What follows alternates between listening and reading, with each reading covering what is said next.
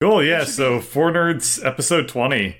Yeah. 20. Should we do something special Celebrate? for 20? No. No? Talk Okay. about stuff? Sounds good. Gotcha. 20 is You chump guys, change.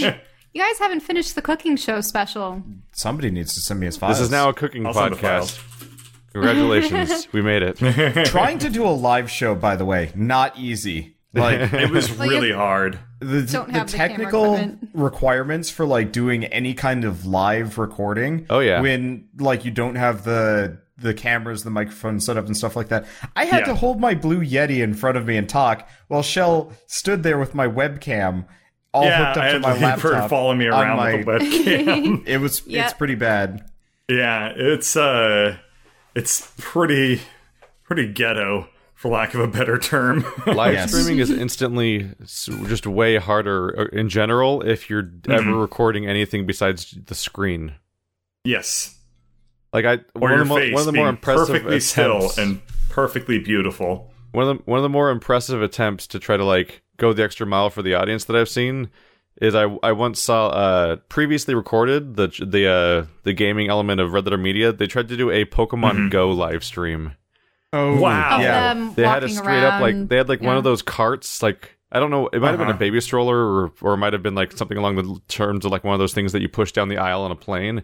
They were pushing it along with a laptop that was creating a local like Wi-Fi hotspot on a phone, and like they were live streaming via their laptop with a stream of the video from the phone's perspective, while also having a webcam sticking out of the front of the cart. So they were walking around trying to live stream this game, and like.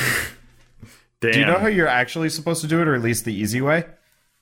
All I know is that there are a lot of people looking at him. You Skype call with a computer and you stream the Skype call on the actual computer. It saves you a lot of bandwidth. At least Or you do that's that, what I've seen. and it looks as, like Yeah. you're carrying easy. a baby around. Yeah. That their baby is a video camera. That was a really interesting thing to watch fail. I Mostly. guess that raises a really interesting point. Like, I guess Pokemon Go is unbelievably difficult to Let's Play because Well, I it would saw be a lot of moving it's people around also so doing it, much. garbage to Let's Also Play. that. Oh, that's also true. Like, what are you gonna say? Like, all right, I'm walking to the park. I think there's a Dratini like 4 miles away from here, but there's a Rattata. This person's looking at me like I'm really weird. Fuck you, stranger. Do you think Oh, it's cooled never- off? You I don't really get to make me enjoyed feel watching- self-conscious. I really enjoyed watching Donkey play. He played Pokemon Pokemon Go? Go, and it was hilarious because he was like awkwardly throwing Pokeballs like in life, and he's this fat dude dressed up as Ash Ketchum. It was pretty Really? great. Yeah, Damn, it that's was, funny. It was funny to watch. Yeah. Pokemon Go was an amazing thing for about 2 weeks, just because it was such a Sort of, bizarre yeah. social that- experiment thing. But the moment They the had hype added- died down and there weren't like throngs of people hanging around parks for it, like it was immediately like, oh right, we have to play the game, and you're like, this game is nothing. There's Yeah. nothing in the game. You don't do stuff. Like even the Pokemon battles, which you think would be the whole draw, are like I you tap think- a screen rapidly. Is the I entire think battle Pokemon system, Go basically. is one of the biggest examples I've ever seen of like a completely blown opportunity in Yeah. the world Yeah. of video gaming. An incredibly had- profitable blown opportunity. I could see them making a second one that's actually good and maybe recouping it, but yeah. Because, like, I mean, if they didn't... the expectation's going to be like everyone's going to be pissed off unless it's flawless. Yeah, what they really should have done was just had it been, like, here are areas where you can catch wild Pokemon, and, you know, it's kind of like the generic ones, and depending on, like, what city you're in, there's, like, different regional variants. You know, kind of like regular Pokemon. And then you can just battle other people. And then... You know, instead of this, You like, have the I'm just traditional 4 picturing attacks. regional variants. Like in America, there's one set of Pokemon, and then in Canada, it's all the gold and silver Pokemon. dude, Like it'd that's be like great. Johto. It would be hilarious, and you know, then there would be like a reason. Like, you have to go to like, Vancouver. To dude. catch, It'd like, be great. Like, imagine you're going on a ski trip. Cyndaquils. You're And they going on didn't allow a trading, ski trip. did You they? whip out your phone, and suddenly there's just like a butt ton of Sudowoodos there, and you're like, I don't have these. Yes. Wow, that's really taking that concept and really running with it at that point. Huh. Like, Better than Easily the than most what they did. easily the most addictive part about Pokemon Go is just catching new Pokemon and like filling in your Pokedex and be like, oh, that's one I haven't seen yet, and that kind of keeps you going. So like that's when I briefly played it on my Pismo trip, I was like, oh yeah, look, there's 500 ghost and water type Pokemon everywhere that I haven't seen before. Like it was fun to be like, I got 25 new things in 2 days and stuff like that, which obviously is gonna have diminishing returns regardless. But just like before long, like that. Like, the game doesn't facilitate that in any situation unless you're in a giant city or you're on a vacation spot. There's a problem where, the moment I go home from my vacation, I'm like, I basically can't play Pokemon Go anymore because there's just... No, it's true. It's so biased towards, like, urban centers, which in the world of Pokemon makes absolutely fuck all sense. Yeah. Where it should be like, I should go into the opposite, meadows yeah. and I should find Pidgeys, but instead I go to Walmart and I find Charmanders. And what's a bummer is they added one thing that was helpful for the game, because they added the ability to make a companion Pokemon, much like you would have like one following you around in some of the other games, where you pick a specific Pokemon to be walking with you. And that means when you go for your walks, the kilometers you walk generate candy for that Pokemon, which can lead to it powering up or evolving and stuff like that. So I'm like, oh, you can specifically have a one-to-one relationship between walking and powering up a specific Pokemon, which makes way more sense than anything else the game did. But...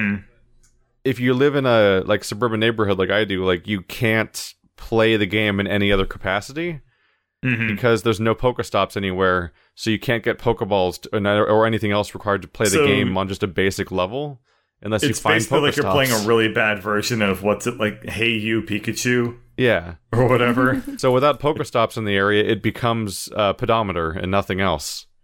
And then it's just not a game anymore. It's almost like what they released with the newer Gold and Silver, Heart Gold, Soul Silver, those little ones. The Poke... What are they called? I just wonder where all this is coming from. Because they had pedometers before in Pokemon, yeah. Right. They were literally the little pedometers that you'd put on your waistband. It's like they're weirdly concerned with making sure that their fans get enough exercise. Yeah. I don't understand it. Games are criticized for making people sit for very long hours. So Nintendo games love to tell you to take a break. So yeah, there are tons of games that say like so many Nintendo games say like, hey, you're really stressing out over this level. Don't worry. Like they do that in the new Mario games. You've been playing this for 15 minutes. You should roll over to not get bed sores. So this might be a bit spoilery, but of what? For Nier, it's not like really a spoiler. Just the very end of the game, you can put in messages to other people being like, don't give up and stuff like that. They had like thousands of little entries you can put in. And mine was like, my fingers hurt. And it's out there in the world. So if you're playing Nier Automata, you might see a little message from Waterbot saying, my fingers hurt. In the very final boss fight of the game. You choose 3 sections to your sentence. Yeah. It's pretty great, actually. I had a lot of fun with it because... what happens is the list of messages starts at the top and it's like super positive, like you can do it. And by the time you get to the bottom, it's like, give up and like, really demotivate. It should have said like amazing chest ahead or something. Like the exact opposite of the message given to you by like, Let It Die, where it's like, oh look, it's your friend who died here. And they gave up. Yeah. And you find the body of your dead friend that's not playing the game anymore and didn't retrieve their playable character. I can think of nothing less obnoxious than like a hard video game rubbing it in your face that you died. Like that was kind of a thing. Thankfully, no like professional video games go with this, but like in certain Flash games, like really obnoxious ones, will be like, "You died, you suck." And it's like making something difficult is actually really pretty damn easy to do, but it doesn't make your game good, yada, yada, yada. A bunch of philosophy that I'm sure everyone's aware of already with regards to game design. But like, I remember when I was a kid, I would make my video games and I would make them super duper hard and challenging, but that's like really easy to do because all you do is just you put a bunch of enemies. Yeah, just put more bullets. Like it doesn't make it like a better game, or it doesn't make it fair. And then I'm really bummed out when people hype up a game because it's so hard. Yes. Yeah, it's not really a selling point. No. As somebody I did like I think it was 162 Xbox Live indie games. games can just be hard because they're bad. Yeah. Yeah. I didn't get into Dark Souls because I thought, like, man, this is really hard, therefore it's going to be really fun. Yeah, the hardness this is not game looks really what's good hard, about but it. it also looks like it has like a lot of atmosphere and it has a lot of depth to it. And that's The what difficulty drew of me Dark in. Souls is a symptom of having relatively unique gameplay stylings and expectations of the player and Right. concrete rules you're supposed And to pay sticking attention to to it figure and out how to being- play it. Being very unforgiving and unrelenting and like, no, this is the way that you should play this game. And it being fairly different, you know? Yeah. Like, Dark Souls reminds me a lot of, like, cooperative tabletop games where you have to figure out the kind of. mechanics of the game and carefully understand what's going on and make the right choices in order to be able to beat the game, or you will just lose. And so, like, Yeah, usually I takes didn't play a multiple whole lot of attempts. those, but you're talking about like the Call of Cthulhu board games, those sorts of things. Really Yeah, like heavy Call on of that Cthulhu sort of stuff. or Betrayal at House Arkham? the Hill and stuff like That's that. one. Like, It's a big one. you have to learn each one from scratch, basically. Yeah, I never really thought about that angle before, but that does kind of make sense to think about that in terms of Dark Souls. When I think of comparing Dark Souls to other games, I think of Castlevania. It's like a really, really, really good 3D Castlevania game. Yeah. For me, my point is just like the idea, like it's important to recognize a game on its own terms as opposed to playing it like just another entry in an existing genre. Yeah, like I guess here was like my arc with learning how to play Dark Souls. I first started playing Dark Souls and I had no idea what the hell was going on ever. I was like, I see a guy, I'm gonna run up and kill him, I'm dead. This is this is like one of the first enemies in the game, and he just whooped my ass. And then you kind of get to a point where you feel like you get it, but every enemy feels like its own little puzzle that you don't understand. Like, how is this Yeah. one going to screw me over? I mean, the nice thing is, like, to some degree, they do throw you a bone. Like, human enemies generally kind of follow And common then archetypes. that's what I was going to say. After a little while, you start to notice, like, the repetitions in how enemies attack and, like, what you look out for. And then the game becomes, like, you just, like, understand it. And you can go into a new area and immediately understand how every enemy is going to attack you. Because they all have the same kind of tells. Even if it's new models, new environments, what have you. And that's the mark of an extremely well-designed game. That is for sure. Like, I played Dark Souls for the first time on YouTube. It was like the first proper Let's Play I ever tried to do with Andrew on the Sad Games, and it's still up there. And what's amazing about that is watching myself, because we took like over an hour to get out of the asylum. Wow. yeah, The game was just destroying us, and Yeah, we could not no, figure out how to do it. That's Yeah. totally understandable. I think my first playthrough, it took me half an hour to an hour trying to get through that mess, and it was a nightmare. I remember probably But, like like, half an hour, 45 minutes, now that I think about it. Yeah. It's just all the It's that ineffectual boss. shit hollows too, though, and like you should That's not. enough, Like man. nowadays, I look at those guys and it's like I can't even imagine dying to them. Like, how did it ever happen? And like that's You know what it is? that's how real the is- learning curve there is. You kick the shithollow's butts, and then you get to that part where you have the shithollows with the crossbow, and that's when you're like, no, this is too much. There's one ranged enemy, and then or that the one with becomes the like shield. really- yeah, and then there's the one with the shield. Like, oh, that's And then impossible. Yeah, dealing Yeah. with enemies that have shields is like a nightmare. Until you get good. Yeah. Or learn how to kick. Once you learn how to kick, it gets don't- so much easier. I wish I knew how to kick. It's Too just annoying. it's exactly like jump attacks, but with light attack. Super easy. Does it allow you to stun? What it throw does back is at it kind of Kicks like away knocks back. blockers. Yeah, it knocks back enemies, and if they're blocking, Breaks it their knocks their poise. shield away, so you can move up and stab them. And Yeah. sometimes you can do like a special attack, depending. It depends on the game. Yeah. And then you fight the asylum demon, and you're like, wow, this is impossible. And then you beat him, and then that's when the game really starts, because it never gets easier. Ever. And then It you does fight the get Tauros easier. demon, and it takes you like 3 hours, and you're like, Dude, I would why? strip This is naked and launch horrible. myself off the top of the building to do drop attacks to take him out, because that was the way it worked. That's what I did. I would say that when you're playing your first ever Dark Souls game, you kind of hit two breaking points. One of them is like 10% into the game when you had your first vaguely real challenge where you actually have to be like nailing the gameplay systems. Going through Undeadburg to defeat the Taurus Demon. The Taurus Demon scenario. We're having to go through that entire zone flawlessly to get to the Taurus Demon to get through that, and like doing that in one run. There's a lot of examples throughout the other games too for that kind of stuff. Actually, I think they did a decent job at making that kind of thing the case for the Boreal Valley guy, because you have to go through like a whole level to get there. Yeah, it's the exact same thing. Yeah, but then there's also another one about halfway through each game where usually one of the hardest bosses in the entire game more or less shows up and just floors you. But then after you've beaten that boss, it usually isn't too tough to beat the rest of the game. And so like that's what I would qualify as the game getting easier, is that you finally hit the peak of like, oh, I play Dark Souls right now. Well, what they now do, I can beat Dark Souls games. That second boss is always a skill check and a gear check. They always throw in a boss that's way harder to basically test you to make sure, like, do you have swords that do enough damage to get you through the rest of the game? Do you have shields? Are you good enough at dodging and rolling and stuff like that? It's a way for them to raise the stakes going into the latter half of the game that forces you to improve your skills enough to get through it. Yeah, usually requires proper evasion, proper damage, oftentimes the ability to take on multiple enemies at once. Yeah. Like Ornstein and Smo, or the Abyss Walkers, or something like that. I would have considered the Abyss Walkers as much of a gatekeeper in Dark Souls 3 as, say, like Pontiff Sullivan was. They definitely were, because, like... Really? Yeah, because there were...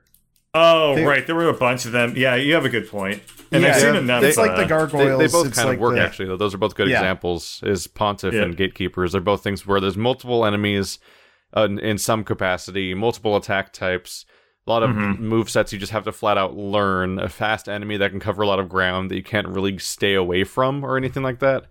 Like, there's a lot of big enemies throughout the series that you can literally just stay away from as long as you want to, and then attack when you want to. And those are not that. They will just be on you, like, instantaneously if they want to. True. Yeah. You guys need to play Hollow Knight so we can discuss it as part of this topic. I don't have time. I know, but it's like never have time.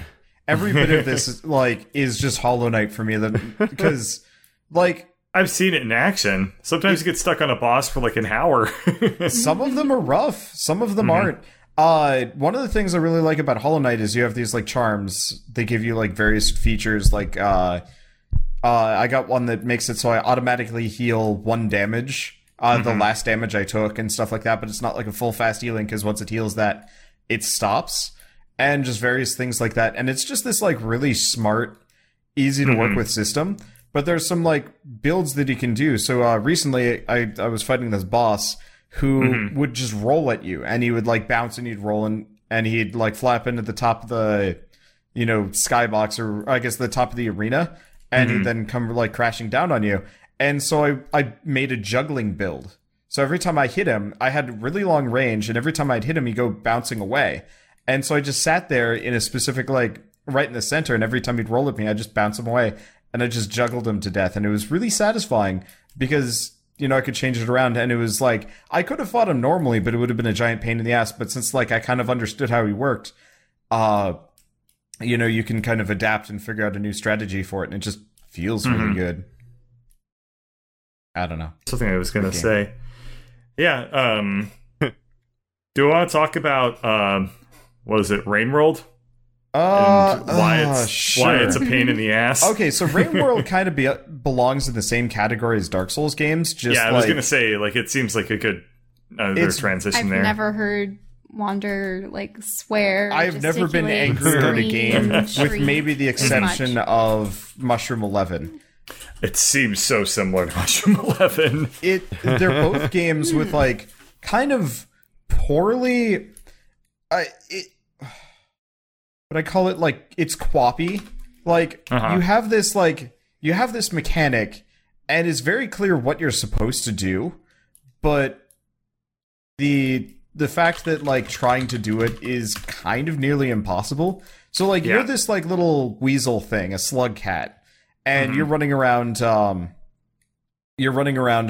to trying to, survive. You need to find 4 pieces of food every day, otherwise you can't rest. And it takes too long, you get rained on and die. There's a time limit that you don't even know about until it's too late, where it starts raining on you, which doesn't seem like a serious issue, except for once it starts raining, you're fucked. There's no escaping it. So all you can do is just either maybe make it to a safe spot, which is, the standard save location, or you die because the rain is actively pushing you down. So good luck like climbing or dodging or anything like that. But all the while, there are these creatures that are hunting you from all over the place. So there's like kind of these Gila monster like axolotl things, birds that come out of nowhere and like bite your face off, and just like 500 million things that want you dead. Plus, yeah, I just saw you fighting axolotls. Yeah, there's lots it gets worse. It generally just keeps getting worse and never gets better. And makes one thankful that you're not a prey animal. The weird part is like there's no defined route through the game. Like, it has Metroidvania level design, which is really odd because you're actually not supposed to like okay, so it's got Metroidvania level design, but there's no like bonuses or upgrades that let you like get through the environment faster. There's just is it just a game that's about exploration? Kind of? Yeah, like, kind of. There's very clearly a goal, though. Like, there's this thing that I call Goldenrod that shows up almost immediately. It's like, go here, get some food, sleep here, stuff like that.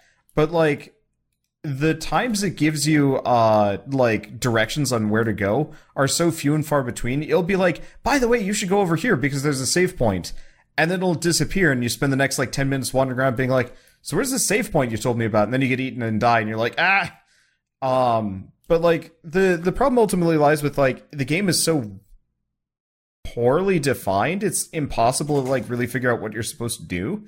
Because I thought it was going to be one of those where, like, you're constantly just going, standard left to right, get to the end, like all other games. But I have a fan, another YouTuber, that has been, like, feeding me tips and stuff. And apparently that's completely wrong. What you're supposed to be doing are, like, quests and, like, exploring, and you're supposed to stick around zones for some clearly, like, undefined reason. The only quest I ever found out about was the don't die quest. I will say, like, it reminds me a lot of watching you play Mushroom 11, but but it's also an exploration game. But, like, so watching you play this, and I think that this is pretty accurate of what your experience is it's like, you never know what to do, really, and then when you do know what to do, the execution of it is so frustratingly hard that like it's not even satisfying when you actually do accomplish like some goal. So I ran into a section a little while ago where you find this alien thing, and it turns out it's been the thing controlling Goldenrod this entire time, which, all right, fine. But you get there, and then you're like, now what?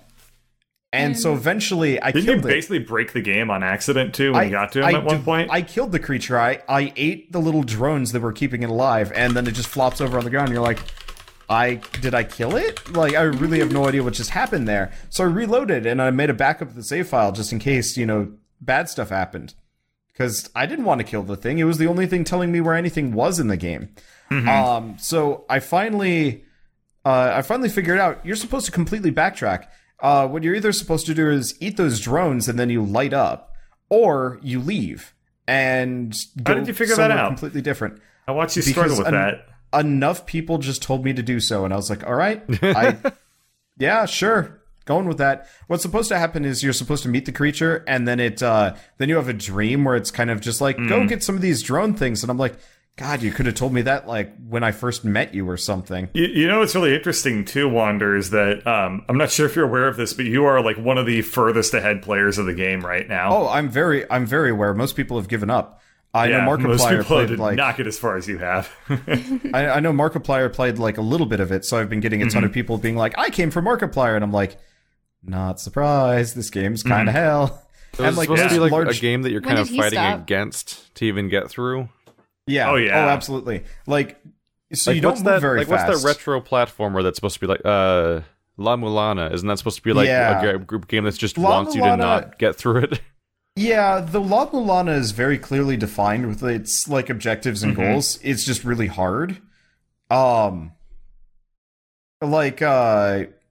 There was one section I knew I needed to go through an area, but there are these kind of kelpy tree plant things, and what Is they this do in is La they Mulana or is this in... no. This is in Okay. Rain World. Like with La Mulana, you know how you can get through. It's just such a pain in the ass that it's impossible. Whereas with this one, you can't tell like what the mechanics exactly are supposed to be. So for example, these kelp trees, they sense movement, but they don't just sense movement, they also maybe can see. Cause I was standing on a bank and one of them was just like grabbing for me and I'm like, what? Like, where's this coming from? But what I had to do is like kind of distract them with these like fruit things because they couldn't grab them because the fruit things don't sink very well. And it would just like get like trapped up in it. But then I'd start swimming away thinking the plants gotten distracted and like maybe 30% of the time I'd swim past successfully. And the other half of the time it would be like, well, can't deal with the fruit. Even though like I've been so fixated on it until now, guess I'm going to go eat this thing. And suddenly I'm being sucked in underwater and I just, yeah.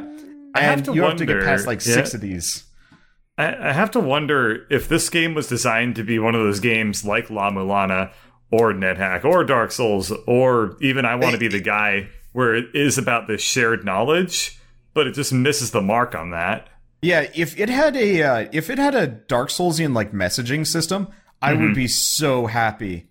It's like- sort of like maybe that game just doesn't it doesn't give you enough that you can go on your own and get frustrated and then ask for help. Like, it just doesn't even give you that much. But then it's not like deep enough maybe to like really get that much of experience about like, oh, this is still gratifying even though somebody told me what to do. It's just like, great, now I know what to do, thanks, and then you just go through it.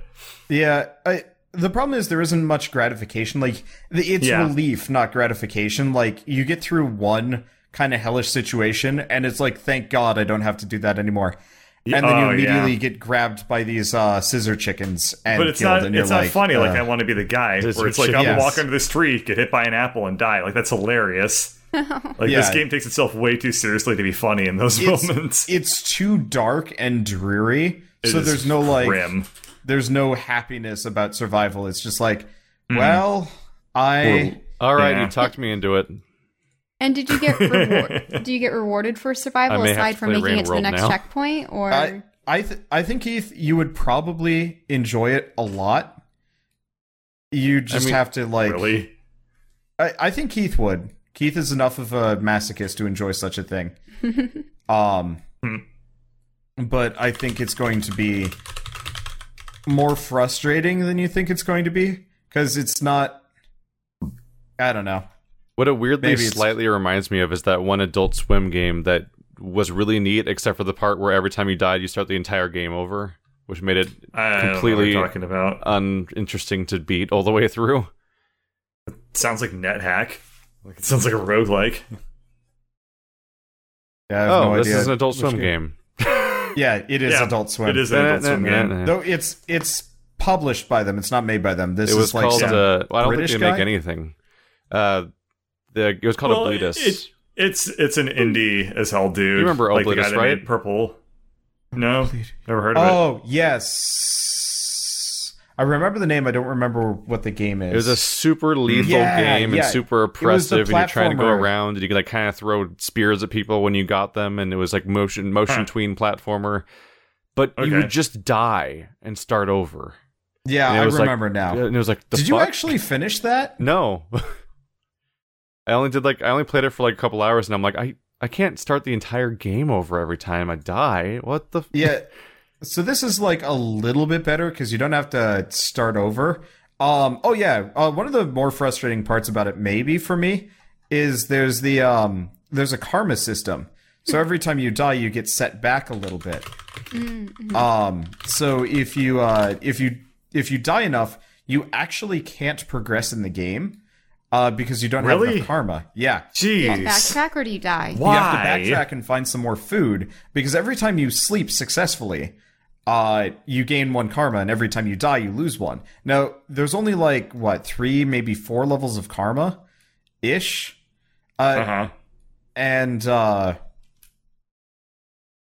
there's only like a couple levels of karma, and so like it's not a big deal if you go all the way back down. It's just really time consuming, especially if you're in like a really frustrating area. Because if you can't get that HP, well, not that HP, if you can't get that food reliably, you just end up sitting in the pits for ages. So like my second episode's like 45 minutes long, and it's just me trying to find bugs because I need to get 3 karma and I have 1, and I keep getting eaten by invisible Gila monsters. Wow, that sounds particularly miserable. I would still say, Keith, it sounds like something you'd enjoy, but I'd still say play Hollow Knight first. They're probably about the same length. Does anyone even know how long this game is yet? It's 1,600 rooms over 12 regions, and I think I'm on region 5, and I've got like 10 episodes in. So like maybe Rainworld is probably shorter now that I'm thinking about it, but the difficulty makes it that much longer. Well, it's not even the difficulty; it's just the fun factor. Because I was looking at it, and Hollow Knight's supposed to be like 25 hours long. Yeah, I'm probably about like 85% of the way through. Part of it is though, like Hollow Knight is gratifying, Rainworld is hell. By the way, when I was looking at how long to beat, I was looking at the Mass Effect series. Andromeda is the shortest story since Mass Effect 1, but twice as long as any other game in side content.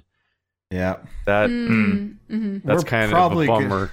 Because we're probably going to stop with the side content after a certain point. Yeah, the side content kind of seems like super uninteresting so far. So it's kind of not we encouraging. Haven't done as much of it recently, but I was under the impression that as you progress with the main story and go to new planets, the old planets are suddenly going to be like, hey, there's something new that you can do here. And then it's like, oh. That is the case, though. Okay. Because, like, we like hundoed Eos, and there was...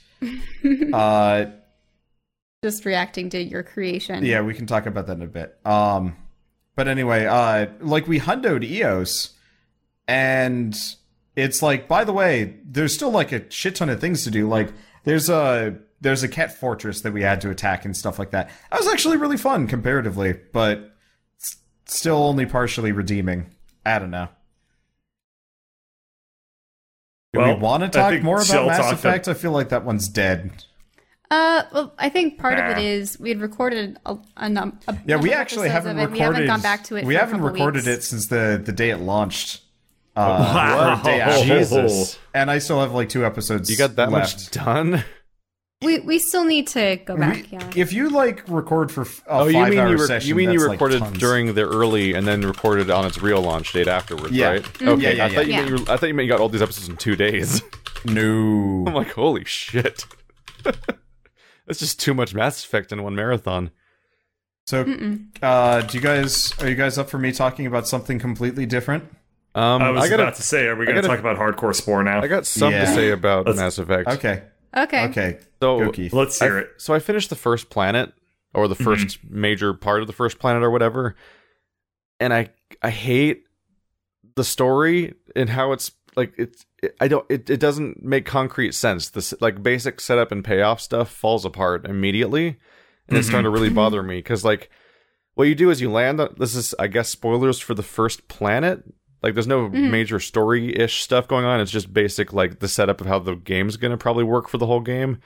Yeah, essentially the first settlement failed, and you're making the second one. It's basically the thing where you play a level that feels like it's going to be the structure of every level from there on, basically, is basically supposed to be the point.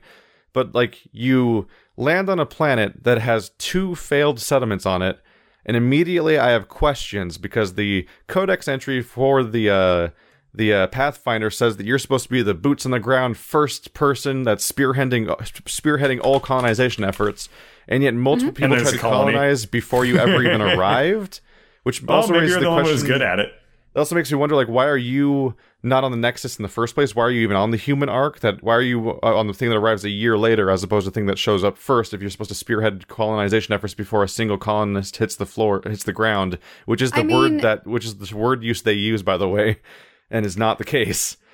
But I on almost top of wonder- that, like, Oh, sorry. the issue here is that they clearly establish that these other two colonies were able to deal with stuff like radiation and weather and all the other crap that's actually going on with the planet that they set up as being the problem. The real thing that killed those colonists was the Ket, the alien enemies that are the opposing force throughout the whole game. Those things killed off the two previous outposts. So then you go on to interact with magical alien relics to fix the world, basically. And then they're like, okay, we fixed it. Now we can make a third colony. And I'm sitting here thinking, like, what are you guys doing? 0 colonies have been destroyed by the weather so far. 100% of them have been destroyed by the Ket. We have done nothing about the Ket. Why are we acting like we fixed the problem? But everyone's acting like we fixed the problem. And you put down a colony like, all right, we got this. And everyone's insane. Have you explored now that you've gotten Eos as a colony? So I can't explore yet because I have to wait for radiation to go away. But like, it makes 0 sense for them to be colonizing when we haven't dealt with the thing that killed the other 2 colonies at all. Yeah, you do some quests to fix that. That's backwards, though. The crazy part, no, I'm agreeing with Keith here. You should eradicate the threat before you build again. So the crazy town part of all of this is, if you go up that hill that's kind of to the north of whatever the colony's name is, that's where the Ket Fortress is. Like, they're maybe about 3 minutes away from each other by foot. It's hilarious. It's Team Fortress 2 logic. Gonna build 2 opposing bases, 35 feet apart. 2 teams in a box canyon. You ever wonder why we're goofy. here? It's really goofy because, like, they really could have, like, kind of had you do the mission to eliminate the Ket in that facility. Yeah, just a minute later. Yeah, that's actually one of the most fun things I've done in the game. Effectively, what you do is, like, here's this Ket Fortress. You walk up to the door and, like, well, start shooting. And you have to, like, hack your way in. You have to disable the security system. I mean, it plays like a classic open world base attack, but it feels good. Like, the combat was fun. And you're effectively just mobbed with endless Ket until you deal with them. By the way, how inefficient is this operation? Like, we just came here from a different galaxy. We have 0 resources so far that are coming from our new environment. It's literally everything we brought with us and nothing else because we haven't established supply lines or ways of making things yet. They had good expectations. Every time we make a new outpost, every time we try to resettle Eos, we make a new outpost and ignore the ones we already made, which, by the way, are, like, unharmed. Yeah, there's 2 entire outposts already damage there where everyone just died, but all their they're so functional that all of their engines are working, which you turn on, and the radiation shields were already still fully powered when you arrived and active. Like, but they make a new one 3 times for no reason. Wait, so the initial place didn't get repopulated? I thought there's nobody there. What? I'm gonna repopulate a colony with Sarah Ryder and like 2 other female aliens. Anyway. It just keeps starting new colonies in the same like square mile. It's like Dwarf Fortress. Yeah, it is like Dwarf Fortress. To answer the question about the whole like Pathfinder coming much later, it may have been that they sent the initial vessels as like a preliminary like scout thing, and then they're like, but wait, the Pathfinders would have had to have been sent scout. That's his whole job is being a scout. But maybe I'm kind of surprised they didn't send a Pathfinder with the Nexus. Maybe the writer father hadn't developed the SAM AI yet. No, they had to have because they all left. Like, it's a 600-year journey, and they all left around the same time, and all arrive around the same time. Like, he didn't Nexus magically. Arrived first. He wouldn't have. They wouldn't send the Nexus first and then be like, we got to finish our research of this never done before AI implants before we can finally leave. Who knows when we'll leave? Like, that'd be terrible to do. Like, they had to have the whole thing set by then.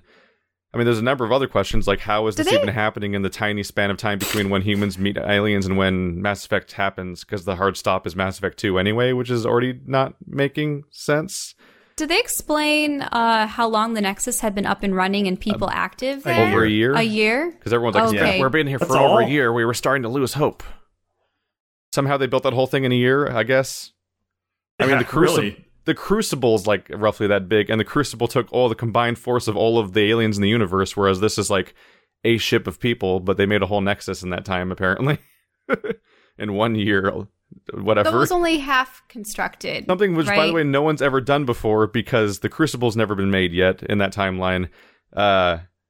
based on when they left, I mean, and they never built the Citadel in the first place. So how are they so good at building this Nexus to begin with? Because they found the Citadel in the first place. They never made it. They're weirdly advanced somehow in this span of time. You know, they made to scale models, 1/20th scale models, and then just blew it up. Yeah, they made it in Minecraft. It's like dehydrated fruit.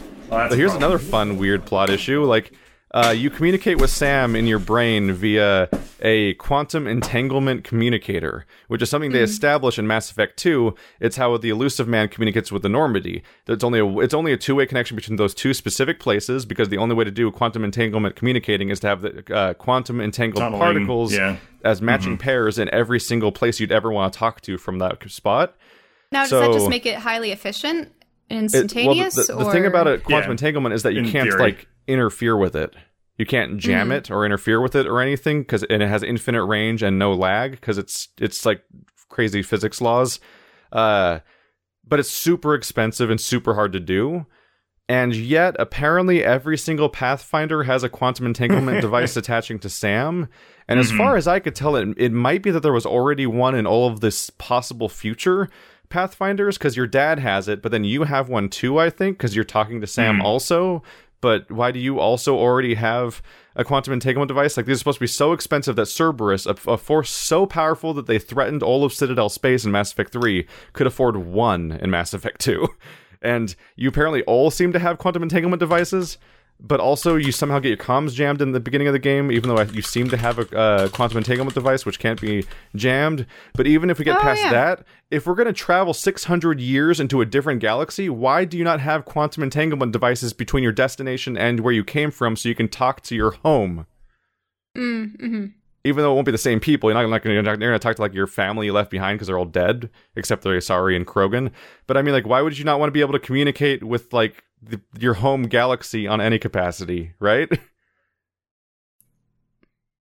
That's crazy. That's crazy. And then I'm thinking it over. The best part, Keith, is that as the game progresses and you keep playing, you're going to find more and more little details that'll just piss you off. That's why writing sci-fi is difficult. Yeah, I mean, that's why writing anything's difficult. Yeah, but you have to find your references and your research, and there are always... It has to be consistent and make sense. So the important thing about Mass Effect 1 is that it's in love with itself. It is so it's true. Up its own ass about its own importance, basically.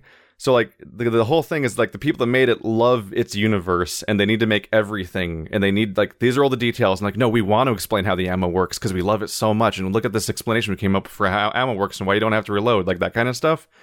And this one is a publisher mandated sequel being written by people that don't love the universe. Definitely. Do you remember? So they just have to deal with it. Where are the Quarians? We'll make a hand wave about how the Quarian ship didn't make it. But why would the Quarians even have an arc? What do you mean? Well, they didn't have an arc. I thought it was they just... said that they said that they introduced in dialogue when you talk to your... I forget if it was one of the people on the Nexus or one of the people on your ship, but one of the side characters says that there was a Quarian arc, but they're running into some issues, so they're running behind, and that's supposed to have the Elcor, and it's supposed to have Hanar and Drell on it and stuff like that. Because I remember it was just Asari, Solarian, Human, and Krogan? And Turian. Turian. Those are the four arcs that are have... definitely coming, but there's supposed to be also a Quarian arc that they weren't quite getting off the ground. But just think about this for a second. Why would the Quarians make an arc?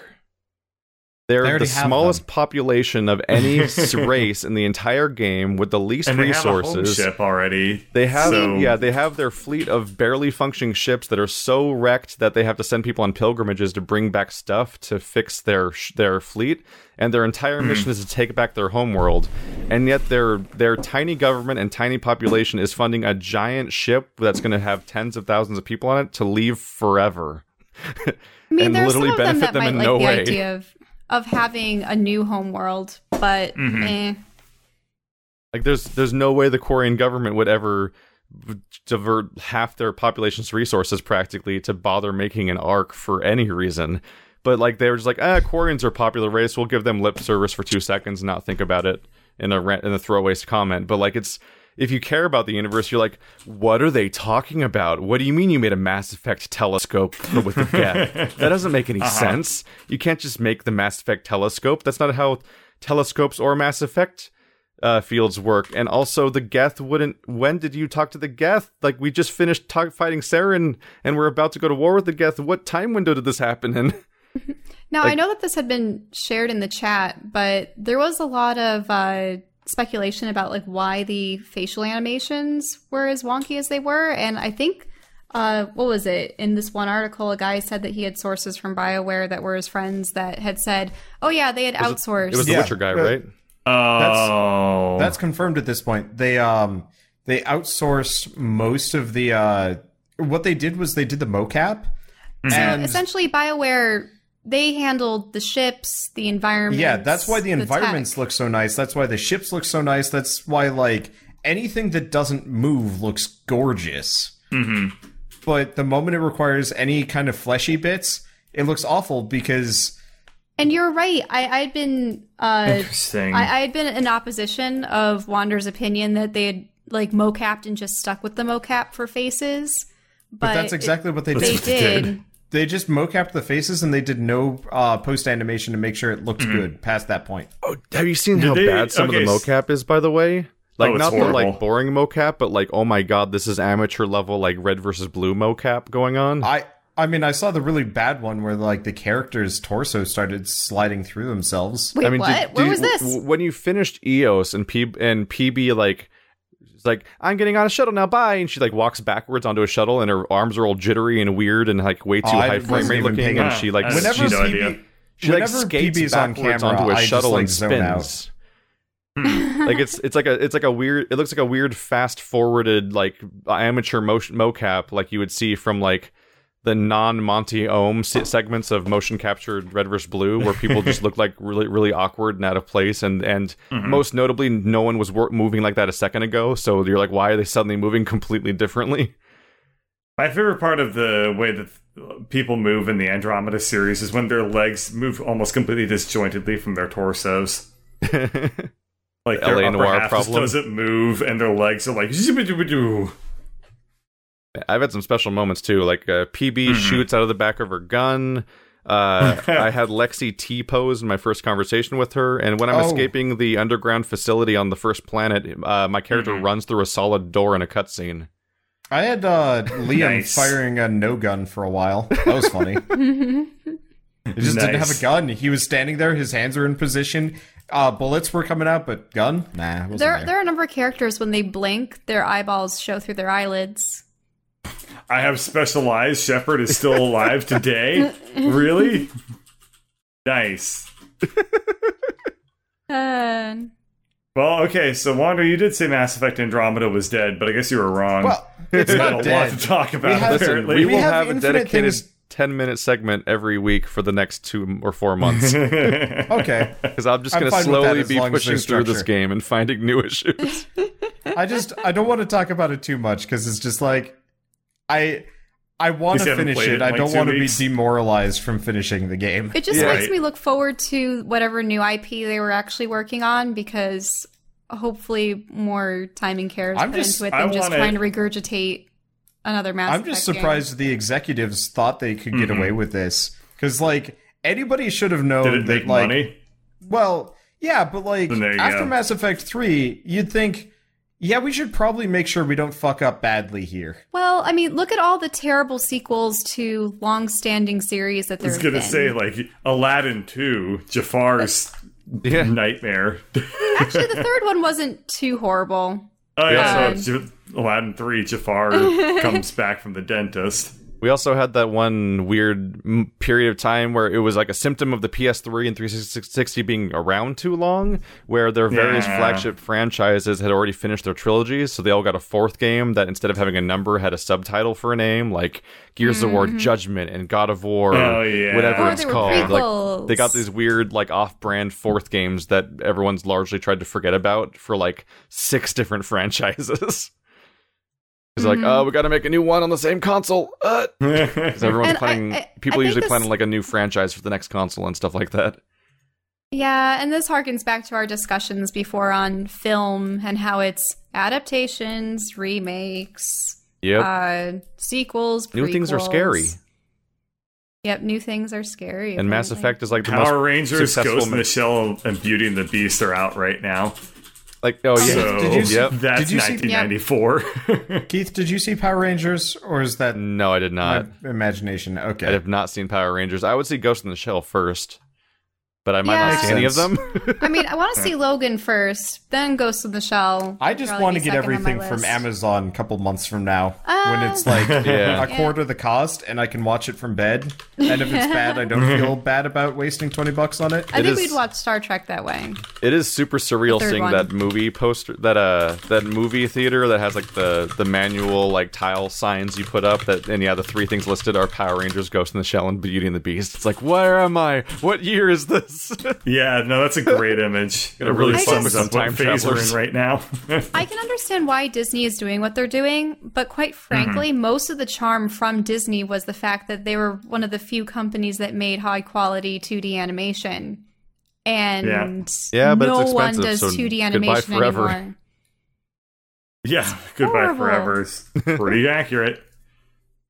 Ah. Can't even do it on YouTube Are you telling me there anymore. might be something Christ. cynical about the studio planning 40 Marvel and Star Wars movies for the near future? Well, the thing is, when it comes to Marvel superheroes, there are so many of them. Man, they could make movies forever, not even have sequels to like current characters. They're pretty aware of that fact, so Yeah.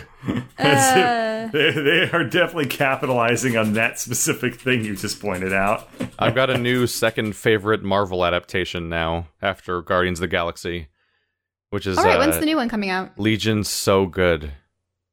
It's over now, so if anyone wants to catch up on that, the first season's over. It's real good. It's the first. I don't know if I've talked about it before, but it's the first who's time featured in I've Legion? seen it like a TV Legion show. is Xavier's son. Like, Oh, There's it's been Xavier's son. so many adaptations of Marvel and DC characters and stuff, but especially the Marvel ones specifically across all the Netflix stuff and the NBC stuff and the movies. Every single Marvel adaptation so far has just felt like a by the numbers superhero movie, and they either are made or broken on like how good their writing is or how interesting the story structure turns out to be, but they're all like made the same way, it feels like, and have the same basic like formula. And Oh just- yeah, it you just get comes tired down of to whether or origin not the stories. idea was good. But like Legion has like creative vision. It feels like you're watching like some director's very specific style and telling methods, and it's super compelling and weird. And I had a great time with it.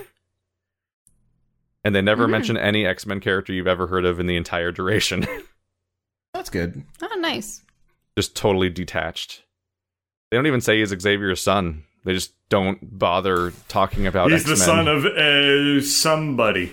The only reference to X-Men in the entire show, I think, is the fact that the logo Legion, the 0 has an X in it. I mean, the O has an X in it in Legion.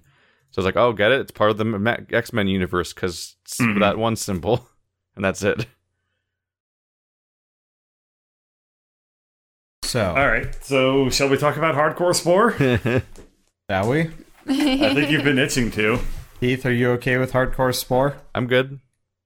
Okay, so Hardcore Spore was my April Fool's joke, and quite possibly one of the most popular things I've done in a while. What do you mean by Yes. most popular? I had Oh, he had like 130 people. viewers, solid. Well, on Twitch, yeah, throw in YouTube, and suddenly it's like 3 times that. I had like 500 people watching yesterday. Well, is it because I just did it as a joke. No, is it because when people browse on YouTube and switch for like current streams, they just see Spore and they go, "I remember that game. It used to Not be really. cool." Like, this No. game, No, this game was a complete like wash, all things considered. I remember when I was little, I thought that it looked interesting, and I was like, "Oh, maybe I get it." But then my parents were like, "No." It's like, Your okay. parents did you a solid. Yeah. Yeah, so I got we only Spore got for Myst my games birthday. and Star Wars games. I got Spore for my birthday back in 2008. Like, the day it came out was my birthday exactly, pretty much. And I was super excited because, like, hey, you know, I've been looking forward to this for ages. And it was a complete disappointment.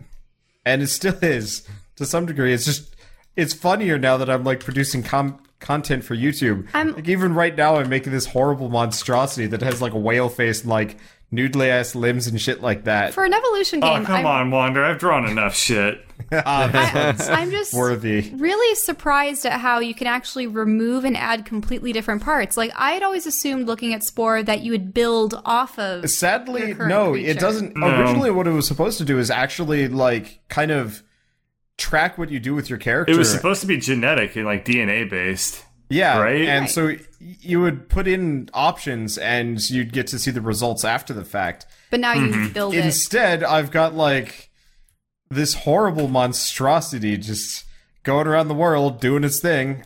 Rogue Legacy pulled off the genetic system better than Spore did, and it was Which Well, is hilarious. so. Anyway, yes, he did hardcore Spore, and It's hard. it is like, hard. The weird So- part about the game is like actually like one of the you more should difficult explain what things the I've ever done. hardcore part is. So yeah, the hardcore part of it is every time you die, you start over. And you know, this doesn't sound like the worst thing in the world, but like what ended up It happening wasn't is set up for that though, because you're supposed You to build were- off of your previous progress. yeah, and Is the so goal like to see how many attempts it takes to get to space? kind of. I couldn't get past the amoeba phase. It's actually like really skewed against you. So eventually I just gave up, switched it down to normal mode, and it was like, I guess this will just have to do.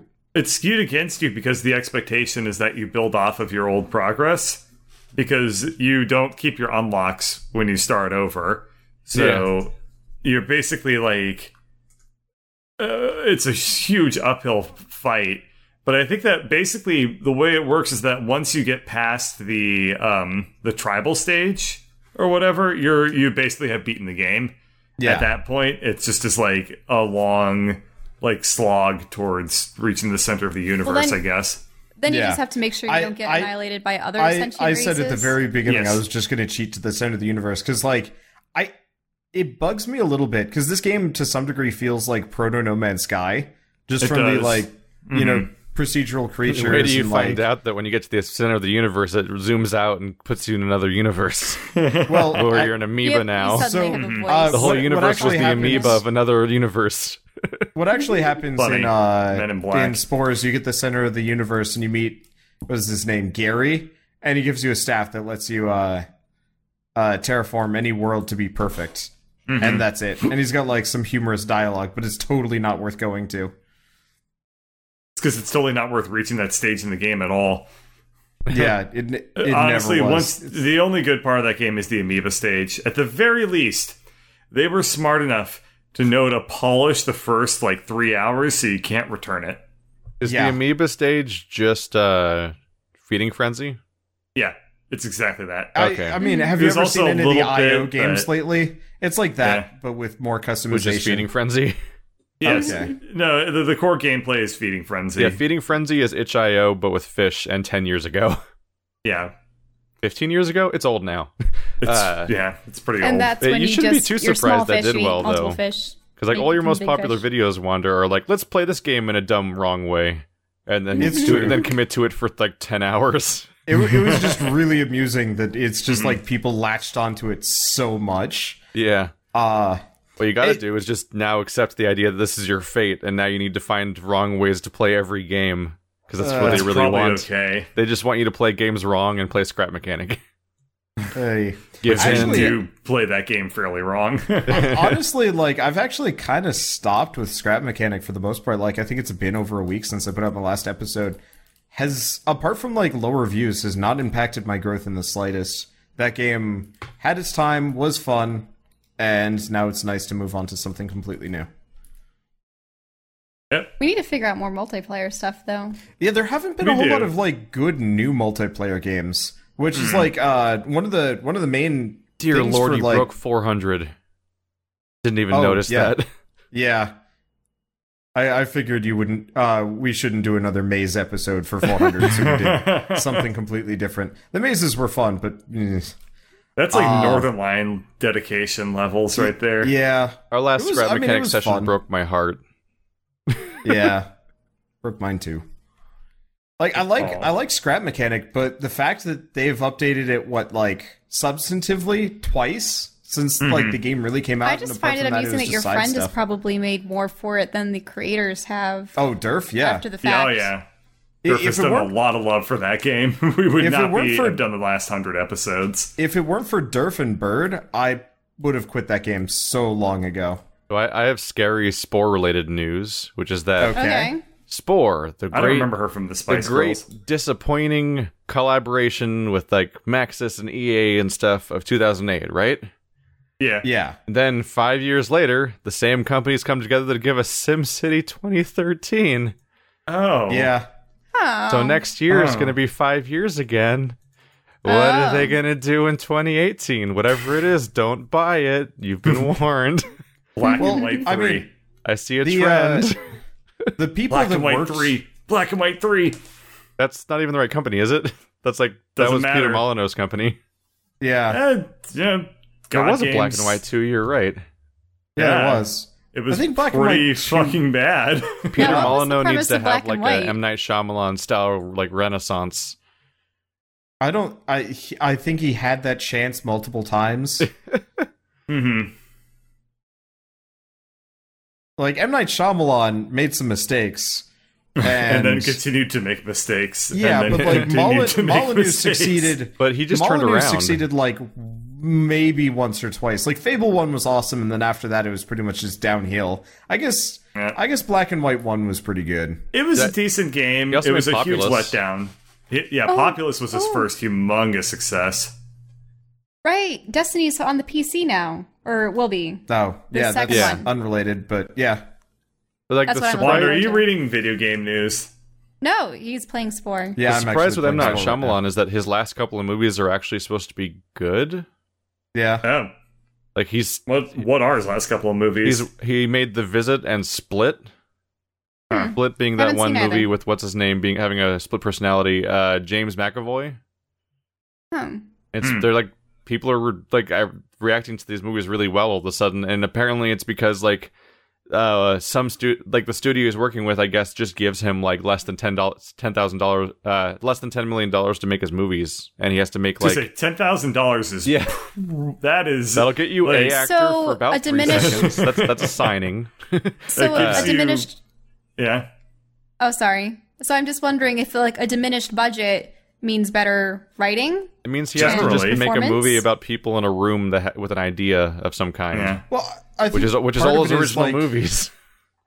For some people, after a certain amount of failures, you do actually kind of get the hint that maybe I should stop screwing around so much. I mean, he hit the bottom with After Earth. Like Yeah. that movie might have Yeah. been worse than Last Airbender. Well, wasn't that straight up like Mormon propaganda or something, or was No, it you're thinking of Scientologists? Battlefield Earth, which was by Will Smith, which That was is a a long, long Scientology time ago. movie. And yeah. Wait, you mean there's a difference between Battlefield Earth and Battlefield Earth's not a Will Smith movie, is it? You're thinking of Travolta. Yeah. John Travolta yes, movie. my Yeah. mistake. Well, Travolta. wasn't Earth is- Will Smith in Battlefield Earth? I don't think so. he was in After Earth? After Earth is a 2013 movie with Will Smith where he's blatantly trying to make his son God a damn star. it! I was by trying to correct, and now it's like all. Yeah, you're all wrong. Everything in your brain is I wrong. haven't Stop heard it. of it After Earth. What was the It's premise? the Will Smith movie. Will Smith and his son, Jaden, of course, crash land on Earth again, and it's covered in critters. Our and eyes apparently aren't real. something. Oh, that one. I Wait, remember what? the How trailers. is After Earth is also like a Scientology movie? Man, well- any movie that ends in Earth is a damn Scientology thing. What the hell? Now we need to go find the Scientology message in Disney's Earth. Or those Dave Attenborough documentaries, like. What about Titan AE? I could see it. They had arc ships. Oh, Yeah. Aliens After Earth, huh? Yeah, that was the one with the big robot, right? No, that's the Iron Giant you're probably thinking of. I mean, there's a Yes. lot of big robots. I mean, know. Titan AE was the one about humanity like got completely destroyed by these creatures that believed in some prophecy that humans would be the annihilation of their own kind. So like, we're going to preemptively destroy mankind in order to prevent this prophecy from taking place, which is funny because I think the protagonist's father or something had helped with this Titan project, which was essentially a planet building ship. Like, it could somehow spawn a new planet from. I got bad news. I'm looking at the Wikipedia entry for Titan AE, and there's a section on it that says Scientology influence. I'm kidding. There isn't a section, but it's believable. That's where we're at right now. Scientologists got to stop making movies that end in the word Earth. I find it interesting because I'm wondering, like, if I don't want to say that like Mass Effect was influenced by it, but humans were like the new guys in the neighborhood when it came to interacting with other races, and they were jerks about it. Yeah, the other aliens were jerks about it. They're like, "Hi, your home world got we were destroyed." jerks. Humans were mean. Humans were jerks too? Well, to be fair, we got there, and the what's Garrus's race again? Oh wait, you guys are talking about Mass Effect. I was talking about how they interacted in Titan AE, but whatever. Well, you did say Mass Effect in the sentence. Yeah, sorry. In Mass Effect, we got there more or less, and then immediately everyone declared war on the humans. So it's just because we just kind of like showed up and we're like, well, look at all you like jackasses, because we're gonna be the number one around here, right? And then we like, well, it's more like we encountered the Turians and then fought the Turians, and then everyone's like, whoa, chill out. There's like a whole like space federation. Oh, you see, in Titan AE, humans were essentially indentured servants to aliens because without a home world of their own, they had to rely on the aliens to provide them with resources and work and other things. Oh, yes, get the humans to build our monuments for us. I have to do my taxes. Oh, don't you have a human for that? No, I forgot to feed him. They're actually stupid human. They also give you a tax anyway. break while they do your taxes. And then you have a human being filing the tax break for their own existence. Damn, that would be existentially demoralizing.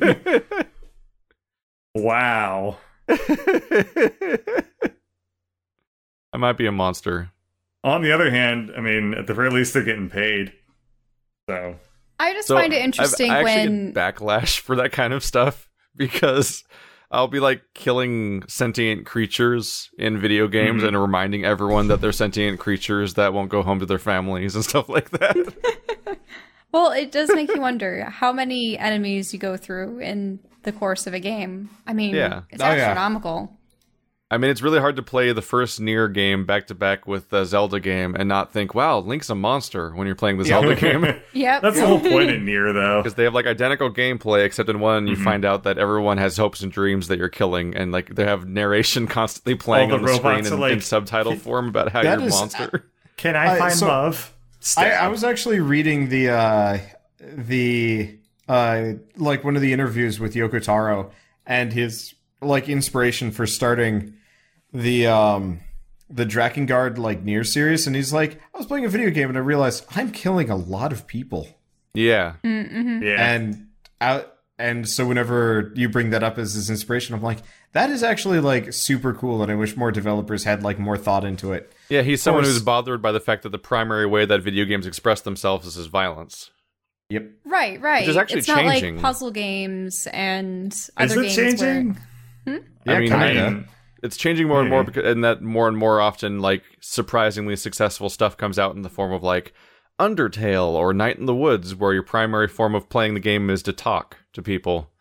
Yeah. And, like, in Undertale, you can talk to everyone until they don't want to fight you anymore. I mean, I will say that as somebody who is interested in a lot of game design, something I have butted up against a lot of times is, like, the violence aspect, where I'll be designing something and I'll immediately realize, like, I just basically took it as a base assumption that, like, the primary mechanic is going to be you are killing something. Yeah. And, you know, like, it's not a problem. I kind of gloss over it and just move through it because, I don't know. I think part of it is to it's do that, ingrained in like the social aspect. It really is. Because it really is. All of our old tales of, heroes vanquishing dragons and fighting, warring clans. And yeah, I suppose it plays into like the whole like, I am strong and macho it really makes me think of like Bloodsport, like going back like that far culturally. How like ingrained. Hunting. Yeah, that as well, but like how ingrained violence is into like the way 99.9% of video games exist. Oh yeah, also, I think it plays the way you into- start making a game is you make a playable character and you make an enemy and you figure out how they fight each other, and then you Yes. make the rest of the game around that. That is literally like the core of almost every game, the way the and that design process works. I mean, when it comes especially to games that are like a versus, it's about win and loss. So that's why you have things like Battleship and Stratego and Risk and such. It's all about warfare. That's what's so interesting about playing tabletop games is that it has you questioning the basics of what makes a game in the first place.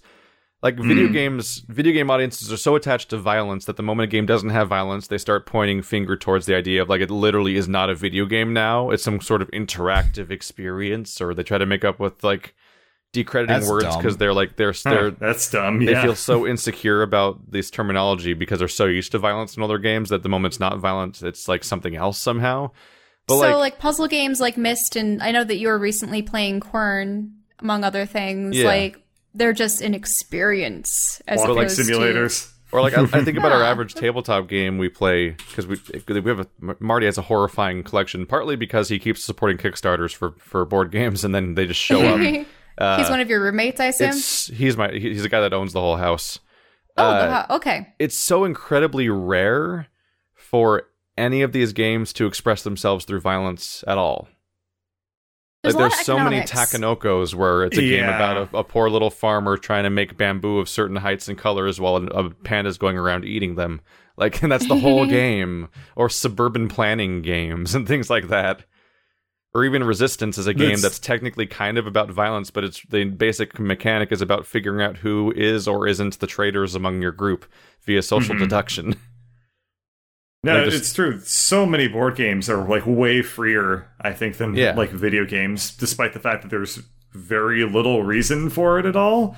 Yeah. Well, you are still yourself. You're not Yeah. acting through an avatar. That I guess, yeah, that's true. I guess another big thing is that board games are, by and large, inherently social, whereas you don't really have that guarantee with most video games. Right. Where, like, if there is social interaction, it's like, first off, you can't really, like, make that cooperative without basically running out of content really fast. If you make it an adversarial setting like Team Fortress 2 or something, then you have one team pit against each other, violence mechanics like start to play in that, and then it kind of makes itself, as compared to like a cooperative game where you don't get that. I don't know if I'm expressing this point particularly well, but Yeah. you have to keep making original content for it. Otherwise, players will beat it and then just move on because there's not really much to get out of it anymore. Right. But Which isn't the end of the world, honestly. and it's much But it easier makes to less create money. new enemies or new zones for, like, say, an That's MMO probably than it another- is to create It new. Yeah, that's a big depends. part of it. I wouldn't say that it always makes less money. Like, The Witness probably has been a much more efficient moneymaker than, like, WildStar ever was. Which one was The Witness? That was the Mistlike by Jonathan Blow. Oh, that's the one that you The guys were snake playing. game. That's the with beautiful island. Yeah. Yeah. Shell was not, I was not living present with me for at it. the time, so she... Oh, you should play it then. Yeah. You should experience that. I'm It seems like amazed it's that up your Shell alley. hasn't played it. I remember Yeah. you got really Souls in this. upset with the dun, dun, dun, dun, Oh, dun, dude, dun, Hall of the dun, Mountain Yeah, dun, when dun, are you dun, guys dun, going to dun, start dun, recording dun, dun, dun, Shell dun, record dun, dun, dun, just like solo recording through puzzle games? Oh, yeah, Oh, yeah. we still have all the missed footage. She is perfect. She has a YouTube channel. She is perfectly Yeah. welcome to... She wants to put her paintings and enriching I'll- activities on on there. on that earlier topic, just because he started talking about like whether or not games profit and stuff like that. Like for me, the important thing is who's making the argument.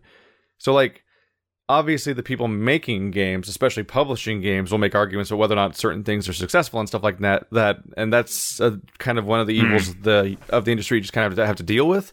For me, the bummer is when the audience themselves push back against innovation by having such a staunch expectation of what the entirety of the medium should be like. And that's always really disappointing to watch in action, because like every time you push away from like a Gone Home or a Her Story or an Undertale or anything that's vaguely different or weird, anything along the thought process of Yoko Taro, like questioning the basic fundamentals of video games and what we expect out of them, like the more we shake things up, the more we can get really cool stuff for that no one expects.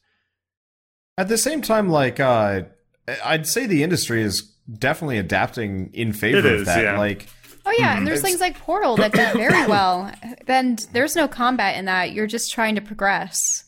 To be fair, though, Portal was made by like an extremely respected studio at the time, whereas like Gone Home. Gone Home kind of somebody followed, basically by themselves. Well, yeah, but also like Gone Home followed Dear Esther, which was not a particularly good. It was like a museum predecessor.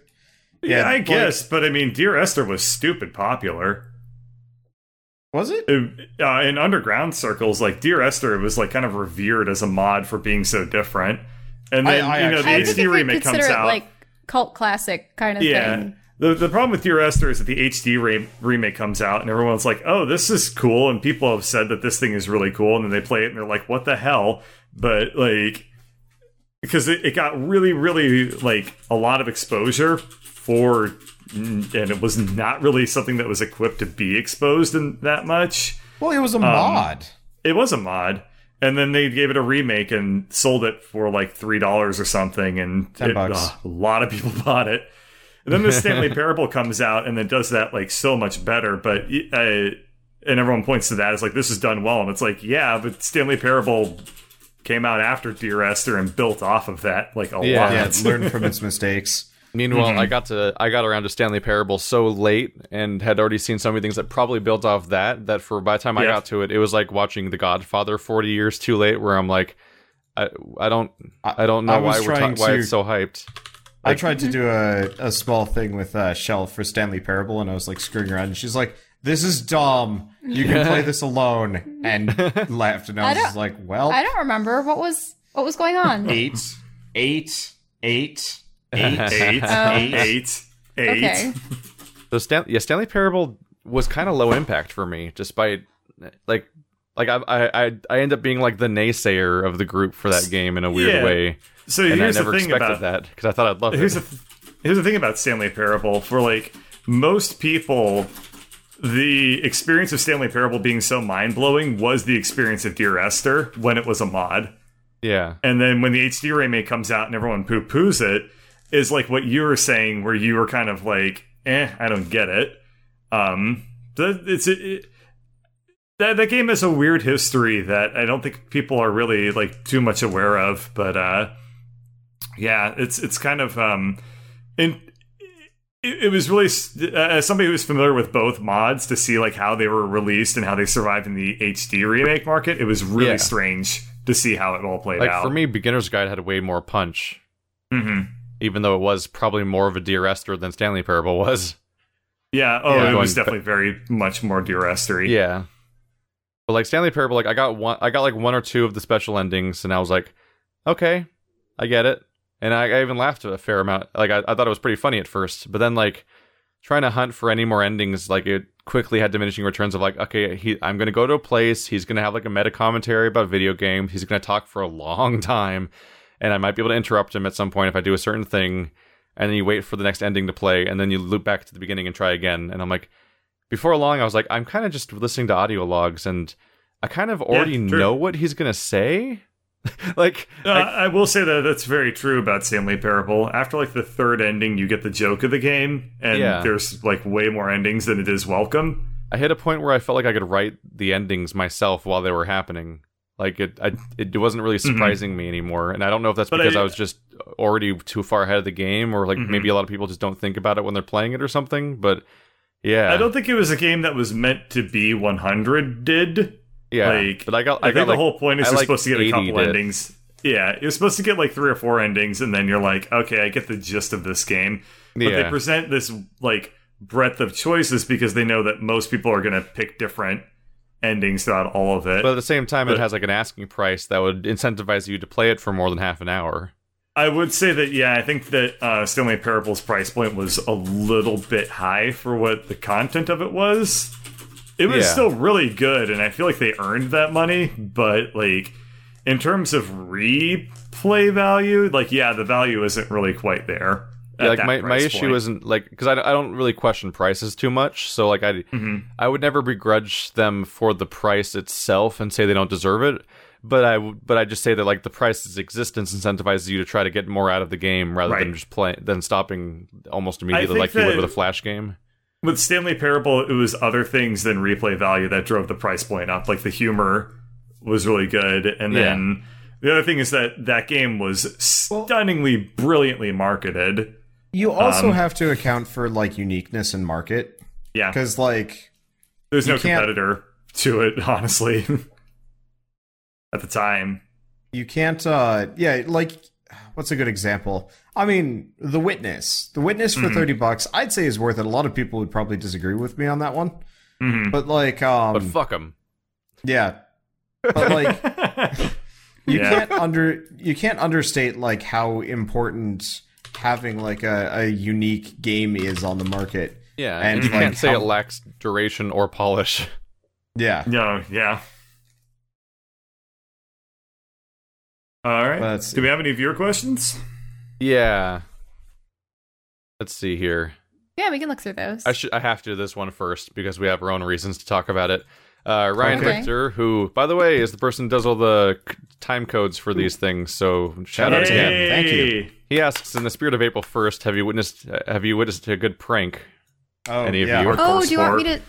to? Okay, I didn't witness it this year, but I can tell Okay, that one well, from last year. I need to fess up to something. I only got hit by one April Fool's, Okay. and it was fucking Keith.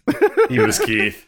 He put out a 5 was Persona good. 5 video. Okay. Now, this is Persona 5 comes out in like a day or two. This so is like the only I thought, April Fool's joke I've ever done. I thought Keith may have gotten lucky and gotten a press copy for once. And this is like a game that I specifically also want to cover. And so him getting a copy before me is annoying because I want to be like on par with Keith or I ahead of knew him. So I knew when it'd he press talks your about it, competitive buttons. well, no. I like to be ahead of you in games because when your Discord talks about it, I can actually be there and pay attention. I like listening to your Discord because they're very much on point with the game. And Are they Step it up, are they more Wanderers like Discord. intellectuals? Oh, Is that what you mean? my Discord likes like Zelda and stuff like that, and I'm not going to begrudge them for anything of the sort. But like, it bugs me when Keith's ahead of me in a game because I can't talk about it with anybody because then I get like crazy spoilers, and I'm like, no, I don't want that. So some people picked up on the fact that it was a joke because the title of the video was Let's Play Persona 5 Part 1. Meet the waifu pillow that talks back to you. Yeah, yeah. The Which moment I was- saw the, I literally the typed moment waifu I saw the cringe title, into I was Google. like, oh, I typed waifu cringe into Google and found a title that fit that and copied it into my title. I'm like, I gotta do that because it's weirdly accurate to like a cynical interpretation of visual novels. a little bit. But yeah, I uploaded 4 Xbox Live Indie Game videos from back in the day, merged into one video for 45 minutes to make it look like an RPG video, and called it Persona 5 Let's Play for April Fool's Day. And I got a lot of people. yeah. Your like-dislike ratio for that is It's 73 impressive. to 43. Yeah, people were not happy about Some that. people It's are like, not happy. come on, take a joke. Oh. Ouch. But some people I'm gonna actually check watched the like video and really enjoyed it too, because it's actually some of my favorite Xbox Live Indie Game videos. I was gonna say, like, I actually watched a little bit of it and I had a good time. Yeah.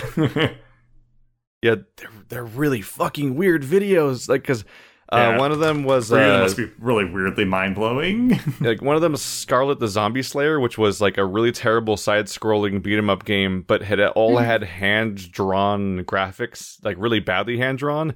But despite how Keith, badly is this drawn video it was, unlisted? I can't find the Persona it's just 5 called video. it's He now it's just renamed called it. Let's Play Xbox Live Indie It's got Games, the and it has a goldfish fish with the arms. Oh, Yeah. So I see. Scarlet the Zombie Slayer was crazy because it was full of like it looked like garbage, but it also played like a modern AAA game in that every couple seconds it would suddenly show like a cinematic cutscene that you don't control or a QuickTime event or something, but it'll all be super badly drawn but all unique as you were going along. So he's going through a ton of work to make this really badly drawn game, and like it was so weirdly elaborate with all these cutscenes and stuff that it was just it was a blast to experience. Then we have a game called Unbreakable Chain that I can't even explain, where like you're just that was actually the part of the video I skipped to when I really like it sunk in that I'd done in Unbreakable Chain it's like reverse Spore. You keep playing as various animals getting eaten by bigger animals, but then instead of losing, you take control of the bigger animal and get eaten by something else, but it is also terribly drawn. There's a game called like It's not interesting. there's a game that's like it's not Arrow. going to Well, no, I was wondering so you're saying that it's like a parasite that takes over what eats No, it? you just play as the guy that ate you. You just keep playing as whoever ate you over and over again, going up the chain. It's not good. No, I it's was- not I was good. It's actually just a what the fuck game that you encounter. Thinking if there was some parasitic thing, like, the parasites Yeah. that live inside mice or rats that, Yeah. that Can sort we... of compels them Let's to chill remain out on this docile. one. And then Shell, we should play the Last of Us Parasites together. that Last of Us is based on.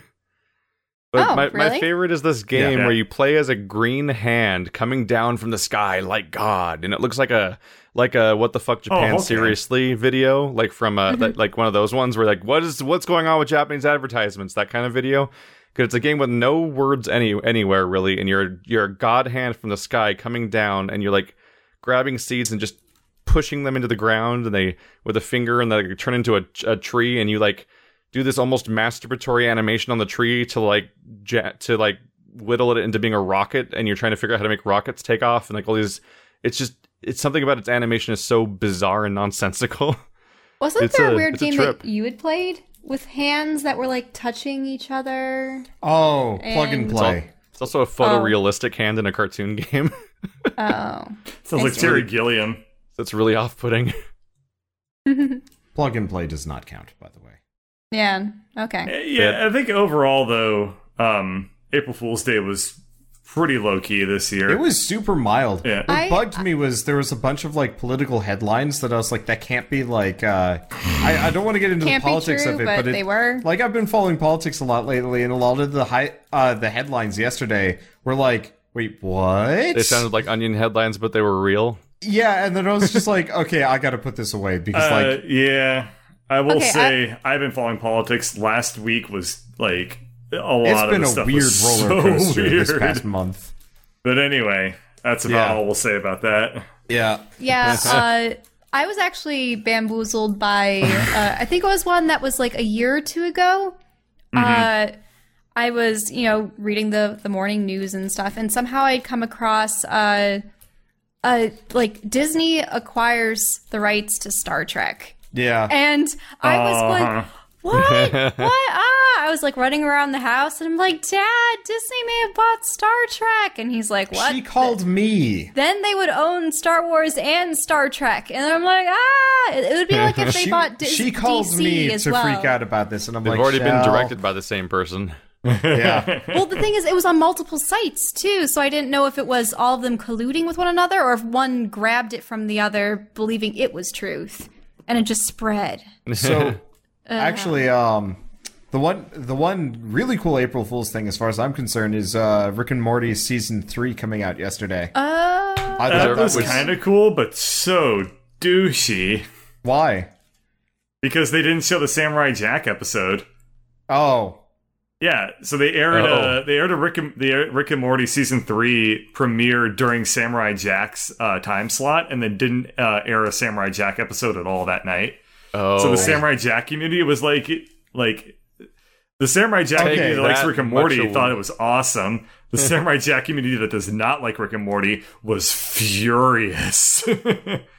Like that much awaited revival of a long dead franchise. Yeah. Oh, there was Netflix Live. Oh yeah, that's fun. Yeah, I heard weird. Wait, what about Netflix? Netflix Live. They had an actor. I don't remember which actor. It was Will Arnett, the guy that plays BoJack Horseman. Oh, okay. And Batman from Lego movies. Okay. He was just standing around narrating his day, if I remember right. Yeah, he's like, this is a chair. Yeah, he let's played doing nothing. It was great. He'd be like talking about like a copying machine. It was probably funny because he is a funny person. Lemons. I don't know. Yep, so that's our April Fools, I suppose. Yeah, I'm kind of disappointed because April Fools fell on a Saturday, and I was looking forward to punking out on my coworkers, but I guess I'll have to wait till next year. Yeah. You just gotta punk out the internet. Do you have another question? We should have talked about this already. There's somebody. Ted's asking, "What's everyone's favorite films?" That could go on forever. Yeah, we've talked about that before.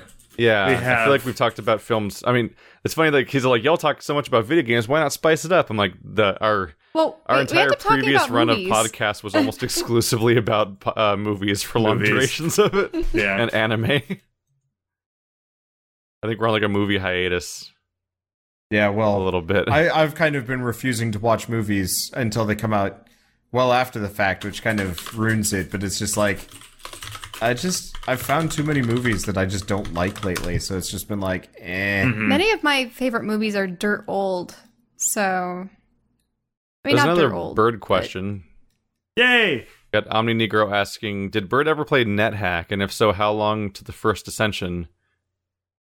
Oh, yeah, we've talked a little bit, Omni and I, about NetHack, like maybe like a week ago or whatever. Are you three aware of what NetHack is? I've played the shit out of NetHack. I'm sure you have, yes. What does NetHack look like? I mean, maybe we played it on it's tabletop, right? No, NetHack is an ASCII game from before the internet. There's a very real possibility I've played it in front of Shell and she has no idea. Was it the one where you just input lines and it spits something out at you? No. Okay. That's Zork. Then what is it? It's like it's like a roguelike, but it's from before computers had graphics, so to speak. Like it predates the internet. It's like probably as old as email is. Looks like there's graphics mods though for it. Did it print stuff out and you had to they released one with a graphic user interface recently on Steam, actually. Okay, I accidentally unplugged my headphones, as I tend to do a lot. We were just talking about there being a NetHack on, like they made like NetHack with graphics. Yeah. So anyway, NetHack is built up entirely out of the ASCII character set. Mm-hmm. And it's actually really similar to a lot of the games that we were talking about at the start of the podcast, because NetHack builds up entirely on shared knowledge. So the depth of NetHack is infamous, where like you'll die if you kill a cockatrice, for example, and you put it in your inventory. You hang on to its corpse. If you are encumbered when you start the next zone, what happens is you trip down the stairs because you take the stairs to get down. If you have a cockatrice corpse in your inventory, you have a chance of dropping the cockatrice when you fall down the stairs and petrifying yourself. Mm-hmm. And there's examples like that all over the game. Sounds like King's Quest Dicketry. Yes. Where like just tiny little corner cases the developers thought of and then like coded into the game specifically to just add an air of realism to the whole thing. It's things like you can write down a sign that protects your stuff and protects your body from enemies to give yourself a little brief reprieve. But if you cast a blinding spell on that enemy, they can't see the sign that you write down, and then they can go through it anyway. Like, tons of stuff. Yeah. Right. It's like Dwarf Fortressy levels of, like, It is. It's like pretty how a lot similar. of, it's like It how a looks lot like of the recent... same, too. Yeah. games have added mechanics for, you've made your enemy wet, therefore they're susceptible to, electricity or other. It actually is kind kind of similar to that sort of stuff. That's correct. Or freezing. But if you use a fire, it's like Magicka. Yeah. I think pretty much. If you Magicka use a fire did spell, that. you dry them off. Whee! Yeah, so stuff like that is kind of all over the place in this game. And the other interesting thing about NetHack is that it's really, really hard. And it's one of those games where when you die, you start over. Your progress is eliminated, except for what you learned about it and like what skills you picked up in that run and what to look out for and stuff like that. Yeah, so it's like about 20 levels long, and if you're good at the game, you can beat it in like an hour. But it takes like years to learn the game deep enough to actually beat it, and I'm not exaggerating.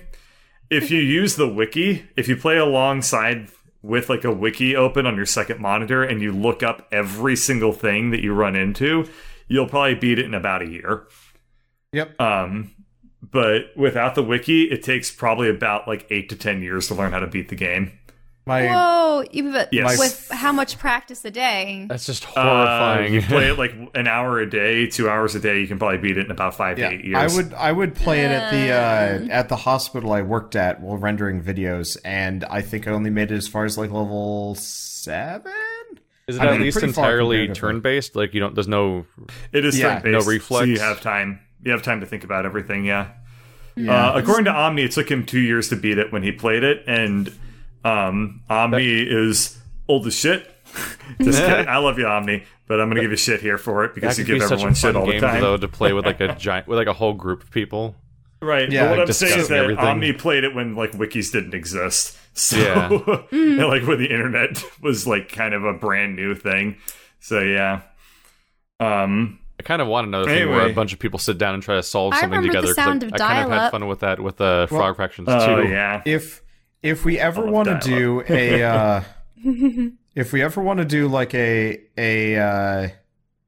NetHack like group thing, A race, so you can make it to the third level the fastest. I'd be down. You'd probably win. I was thinking more cooperative.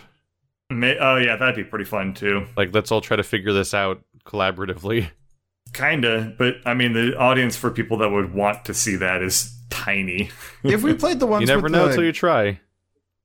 I don't think that's- NetHack is really an SEO hotspot right now. Yeah.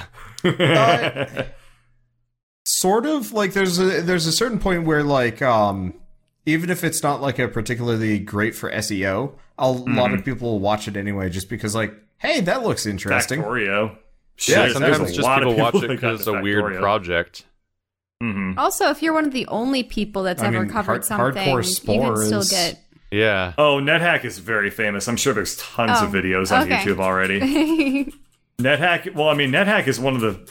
It was a freeware game, and it was just like handed around on floppy disks on college campuses. Just one of those things that a lot of people just everybody- knew about, like RuneScape. Yeah, everybody who was into like computers in like 1988 or whatever, or was on like a college campus using like the old like shit like that, whatever the thing before the World Wide Web, whatever you want to call that, the internet. Like they probably played NetHack. Anyway, what I was trying to say is the furthest I've ever gotten NetHack is like level 6. And this took me like 8 months to get to. And then I was like, I have other things I want to do with my life. My And then personal I recommendation did is those I'd things. probably rather play Caves of Cud first. Yeah, As a group? that's a much simpler game. Caves of Cud. Not really, Caves of Cud is pretty damn complicated and has Is like it? weird shit. As in They the- added a playable door race lately, which I mean is a little bit. Is it full of regurgitated vegetable matter? No, Ew. That's what Cud is. QUD shell QUD. Okay. But Caves of Cud. It's Cud, also I spelled guess. QUAVES. It- Ass. Caves of Cud. I have what the hell? What's Just- that? Just all the Okay. C's are replaced by Q's. Anyway, I'm following the explanation I've been given so far. I've been applying it to the rest of the title. Not that complicated. Okay. yeah, there's a lot of old, like really good roguelikes. I was just a have console never covered peasant them. in that era, so I never Yeah. knew about any of it. Like, I started playing PC games with Diablo 2. I I consider that a roguelike, but a lot of people get pissy if you do that. It kind I of would not if you're playing it in permadeath with its randomized level design and everything, it kind of functions like one. Yeah, it does. A hardcore mode Diablo 2 is actually like basically a roguelike in my opinion. I could see it. Loot's random, People levels will are random. Piss at you for saying roguelike Well, as yeah, opposed to because roguelite. that's like saying like no, it's black death metal, not death sludge God. metal. What was I? It's melodic playing? grunge metal. Oh, that's not even a thing. It is now. Oh, The way that I metal was, genres work is the moment you think of them, you can then type them Mm-hmm. into a search bar and find existing cases of them, which literally didn't exist till that moment, but are somehow dated back to 2007. I think it's really interesting. When I was still working at like a fabric store a while ago, a guy yeah, you came up had and that he had job. like long flowing blonde hair and like was wearing like the high heeled pump boots and stuff. And he was getting like faux leather. I'm like, hey, what are you going to use this for? And he was actually part of like a glam rock band. And they were actually pretty cool. And all the guys were, highly effeminate and had the very long hair and the makeup and stuff. I'm just like, you haven't really seen much of like that's glam got to rock be and a glam rich metal. person's hobby. Are you kidding me? God damn. Glam metal. Like, you got to have a lot of money to be like, oh yes, I'm going to be in like a local glam rock band. I don't know. It wasn't. I wish I remembered the name of the band because I had actually seen their YouTube videos and stuff, but now it Turns just out it was escapes me. Oxbow. Oh god, if it was Oxbow. Oxbow? I haven't heard of them. Oh, that's good. Oxbow is really terrible. Oxbow is like, they're kind of like glam rock, sort of. Not really, but I feel anyway. like whenever there's this- like a local band that's a callback to an older type of music, is always like they usually have really derivative names, like the Ballroom Blitzers or something. Like, what's that? There's like a Beatle cover band that is just straight up like named after a lyric of a Beatles song or a name of a Beatles song or something. Like that's just well, the I mean, go-to. yeah, those are a specific thing, like cover bands that you pay to play at weddings or bar mitzvahs or whatever the hell you need them for. We got way off of the beaten path with this. I don't even remember where we were, but We were talking I'm about just gonna NetHack, ask you a man. question. You I'm gonna guys ask are you a talking about question, metal. Bird. Next, what? It's- Another I'm- question for Bird? Well, no, Okay. I'm making a question. Oh, I'm calling you out, Bird, in that I just want you to explain something because you always you mentioned it here and there. Why do you hate season 2 of Morty, or Rick and Morty? why are you in my chat? Reading- You've said, reading you the said it things that I multiple say. times, and you've reminded me now of this. But you keep repeating this over and over again. What I don't like about season 2 of Rick and Morty is that, and okay, so there are a lot of fans out there that love this show, and I don't want to say like that you're a bad person for liking this show, But they are. or like this isn't an attack on you. Dear God, that's how it always is. But my personal opinion is that I don't like the show very much in season 2 after like episode 3 or 4, because I feel like it tries to derive all of a sudden like this huge amount of emotional depth with characters that I don't feel have any depth to them for me to really sympathize with. Like, a big plot point is that basically it's like Rick is abandoning his family again, and I don't care enough about Beth, Rick, or Morty in an emotional level to actually give a shit about that. And I guess what really bothers me is that a lot of people play that up as like, this is like so good. And I can think of so many other examples of shows which do tackle serious issues like that in more effective ways. And that's basically the kernel of why I don't like season 2. That, and I became a major hard ass on that show as soon as they recycled the intergalactic TV concept again. Oh, right. Like that, when they did that the clip like, show twice. destroyed that show for me. That killed any momentum of love I had for that show. Is it from that point primarily forward. like a show that features humor and just like The slapstick first comedy season and is stuff? definitely Yeah. like kind of humor and intellectual weirdness. Because unfortunately, I don't really watch much of the like comedy cartoons anymore. Yeah, I just So watching Rick and Morty it's at kind of first, like- it felt like I was watching Futurama made on Adult Swim. Yeah, that's a fairly good way of putting it. I described it as like a weird, demented version of Doctor Who. Yeah, because it's got the general Yeah. concepts of like jumping around and dealing with really weird, crazy concepts and being like manically funny, but also getting depressing every other episode. And just having a punch I that think doesn't that- get pulled. I think that a problem was that I was watching BoJack Horseman alongside Rick and Morty Oh. season 2, and BoJack Horseman does that sort of concept really, really well. And Rick and Morty, I feel like it insists that it's more deep than it actually is. I've realized that I know. watch comedies It's a really, to be really sad. pretentious sentence, but that's basically how I feel about it. I've reached a weird point where I don't watch sad movies or anything like that, really, but I watch comedies to be sad. So I watch, like, Rick and Hey, Morty I mean- and BoJack Horseman and Louie. hmm Like Louis C.K. or Louie or whatever the name of that show is. hmm I mean, comedy is meant to make you think. That's the classic definition, anyway.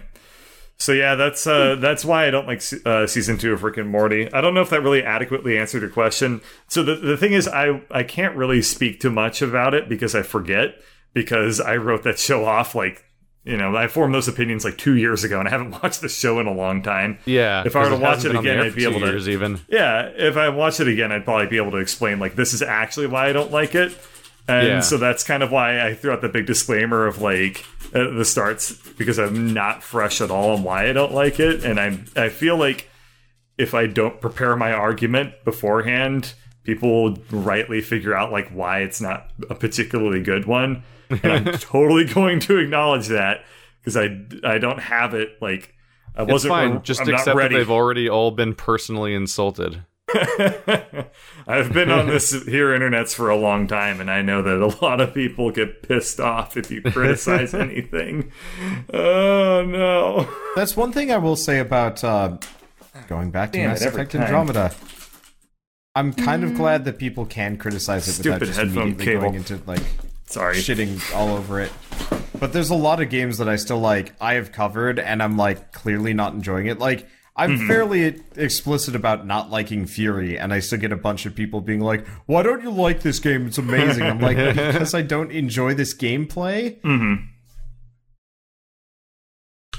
And like I'm trying to be really careful with Rain World and how I like speak while playing it, because it's like I don't hate the experience, but there's definitely like so many problems with it that are like I'm actively like having a ton of trouble enjoying playing it, because it's just such a it's a game that you need Stockholm Syndrome to beat almost. And like it's hard to commentate over it because I'm like angry because I'm not having fun half the time.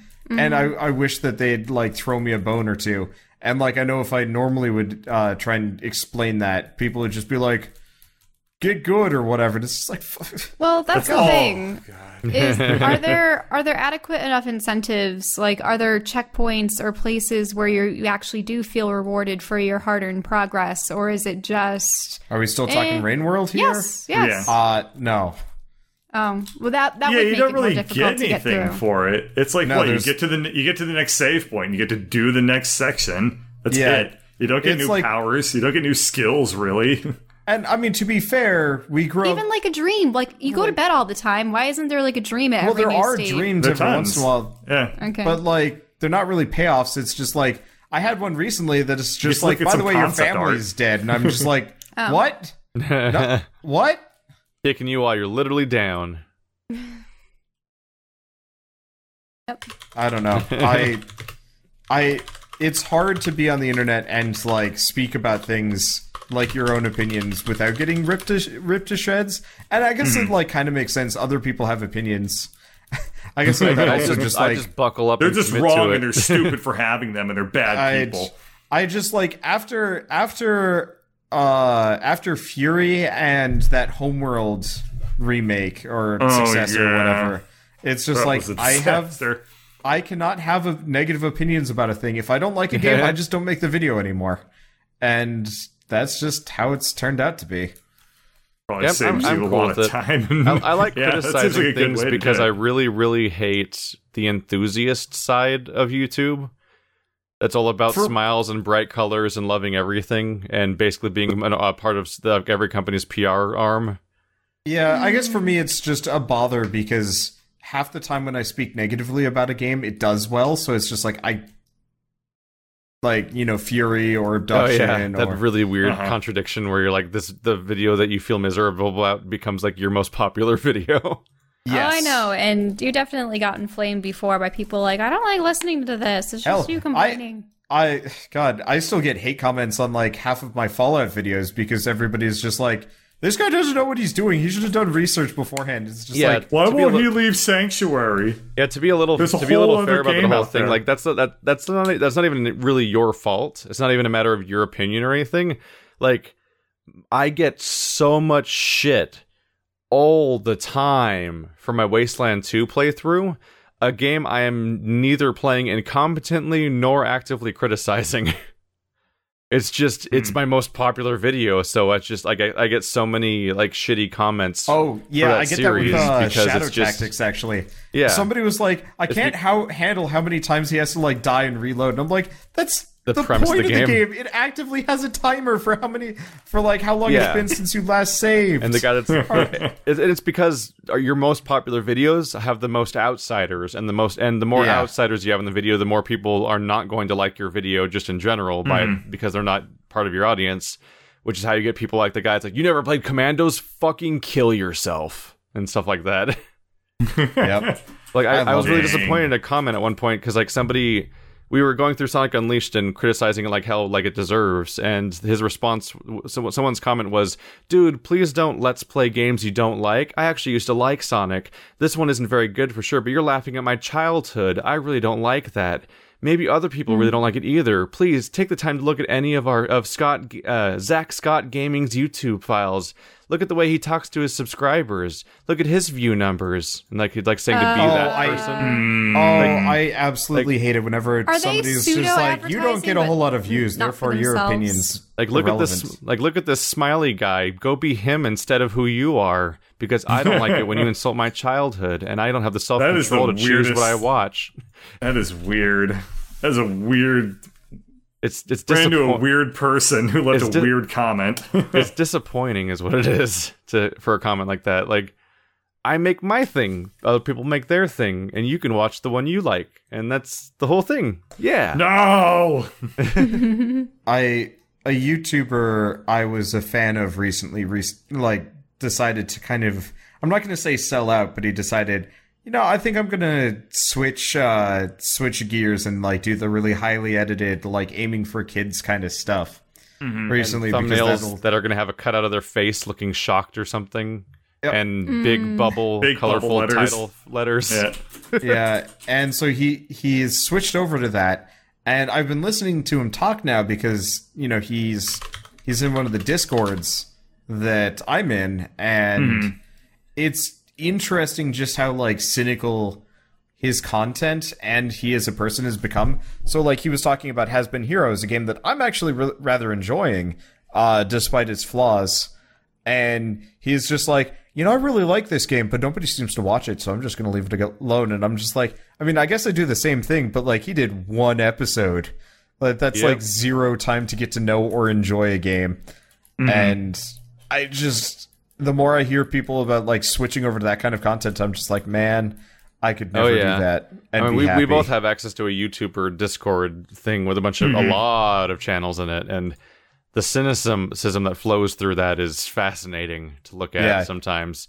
It's And you know what? mercenary. A lot of them are very successful. So Yeah. I know a they're lot. not This wrong, but I hate Yeah. it. I This hate is the way something they think.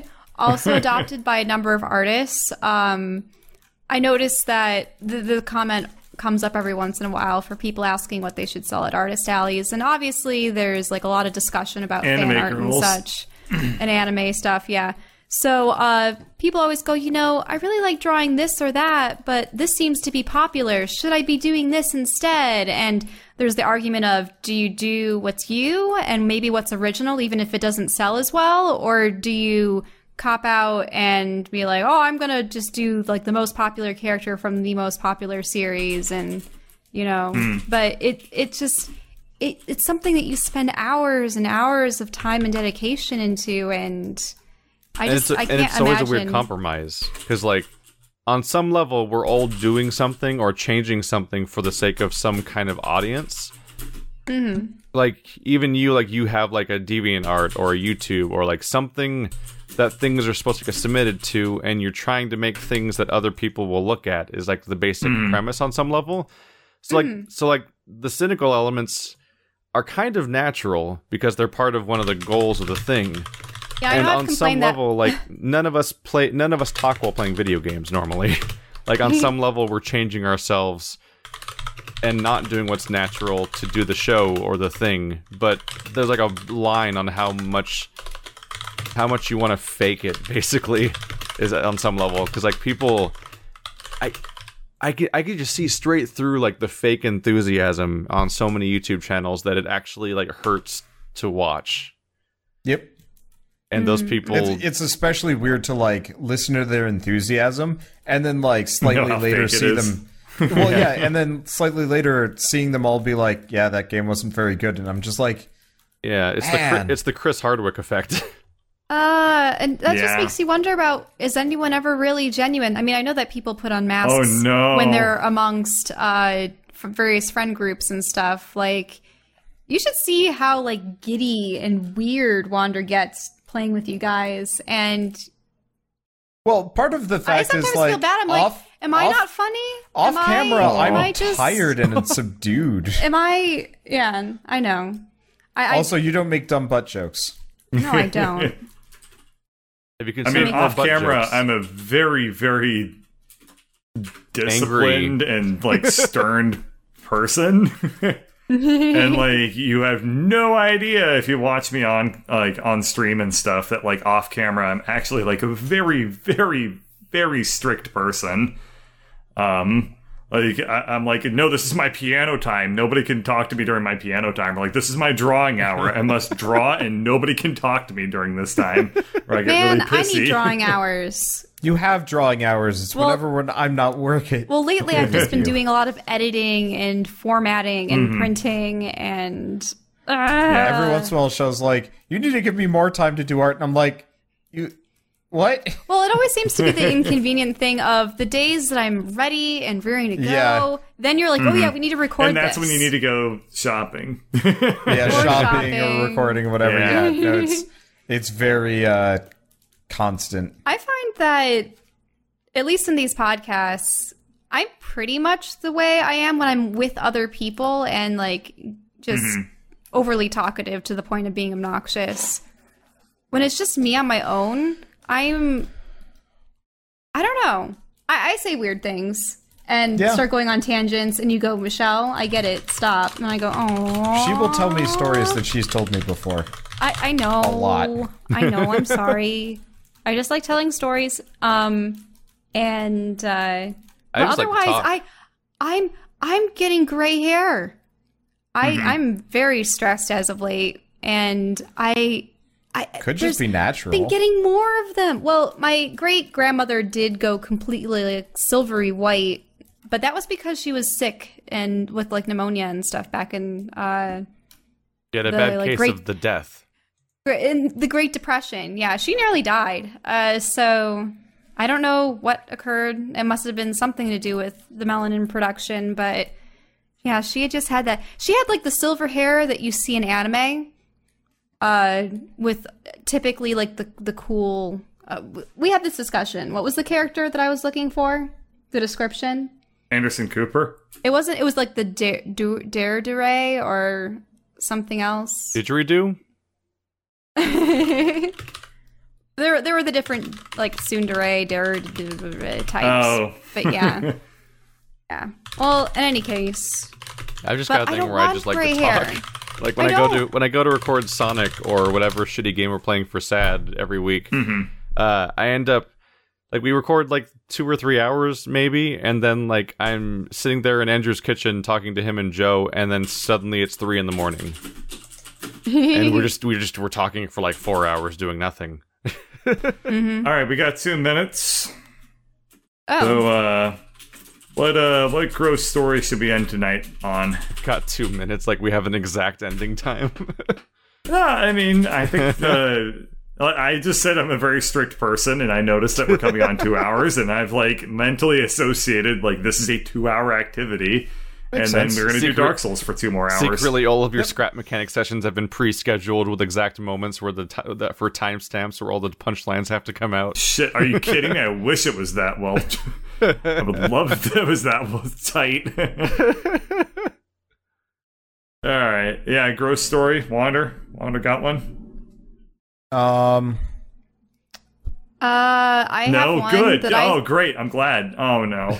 Oh, I never talked Okay. about Zelda, did I? Next time, Keith. Next time. Okay. 2 too hours, long. Keith. Though I 2 actually want hours. to tell this gross story because it was like someone died and it was a video on the news What? of their corpse. Their corpse Inside- made the news. Okay, Shell, just tell the story. You've already Okay, started so it was in Indonesia, and a 25-year-old man was missing in the palm tree paddies, or a farm. They were like farming for palm oil, and a huge python, about like 20 some feet long, was found, quite engorged, and they slit it open, and you could see the guy's legs and torso in there. Fortunately, he was Man. face down, but he had been swallowed by it. And like villagers had said that they had heard screams in the night, but they didn't, get up and do anything. And Just I giant made this a pythons. tradition. Ironically, I didn't realize that you were going to all call my bluff every time. So to steal the slogan from Dear John and Hank, this is a comedy podcast about death. That's what happens when you step on Snake. Snakes step on you. Wander's with mom guts. has some weird thing In where Indonesia, snakes step on you. They don't even have legs. With their step on you with their internals. Ew. All right. I don't So even know how we- are they fast? It's Do like they a starfish, how they stick don't out, their know. stomach comes out of their Probably body and not. then goes back in with you in it. Are reptiles fast it'd at be all? it'd be terrible if there was an alien like that in some kind of video game. We don't need Yeah, aliens, it they're would in be real terrible. life. Yeah, I was going to say So- they also there- exist because they're snakes. There's so many real life they creatures don't whose turn their stomachs come out of their insides out. mouths and consume you and then they go back in their body.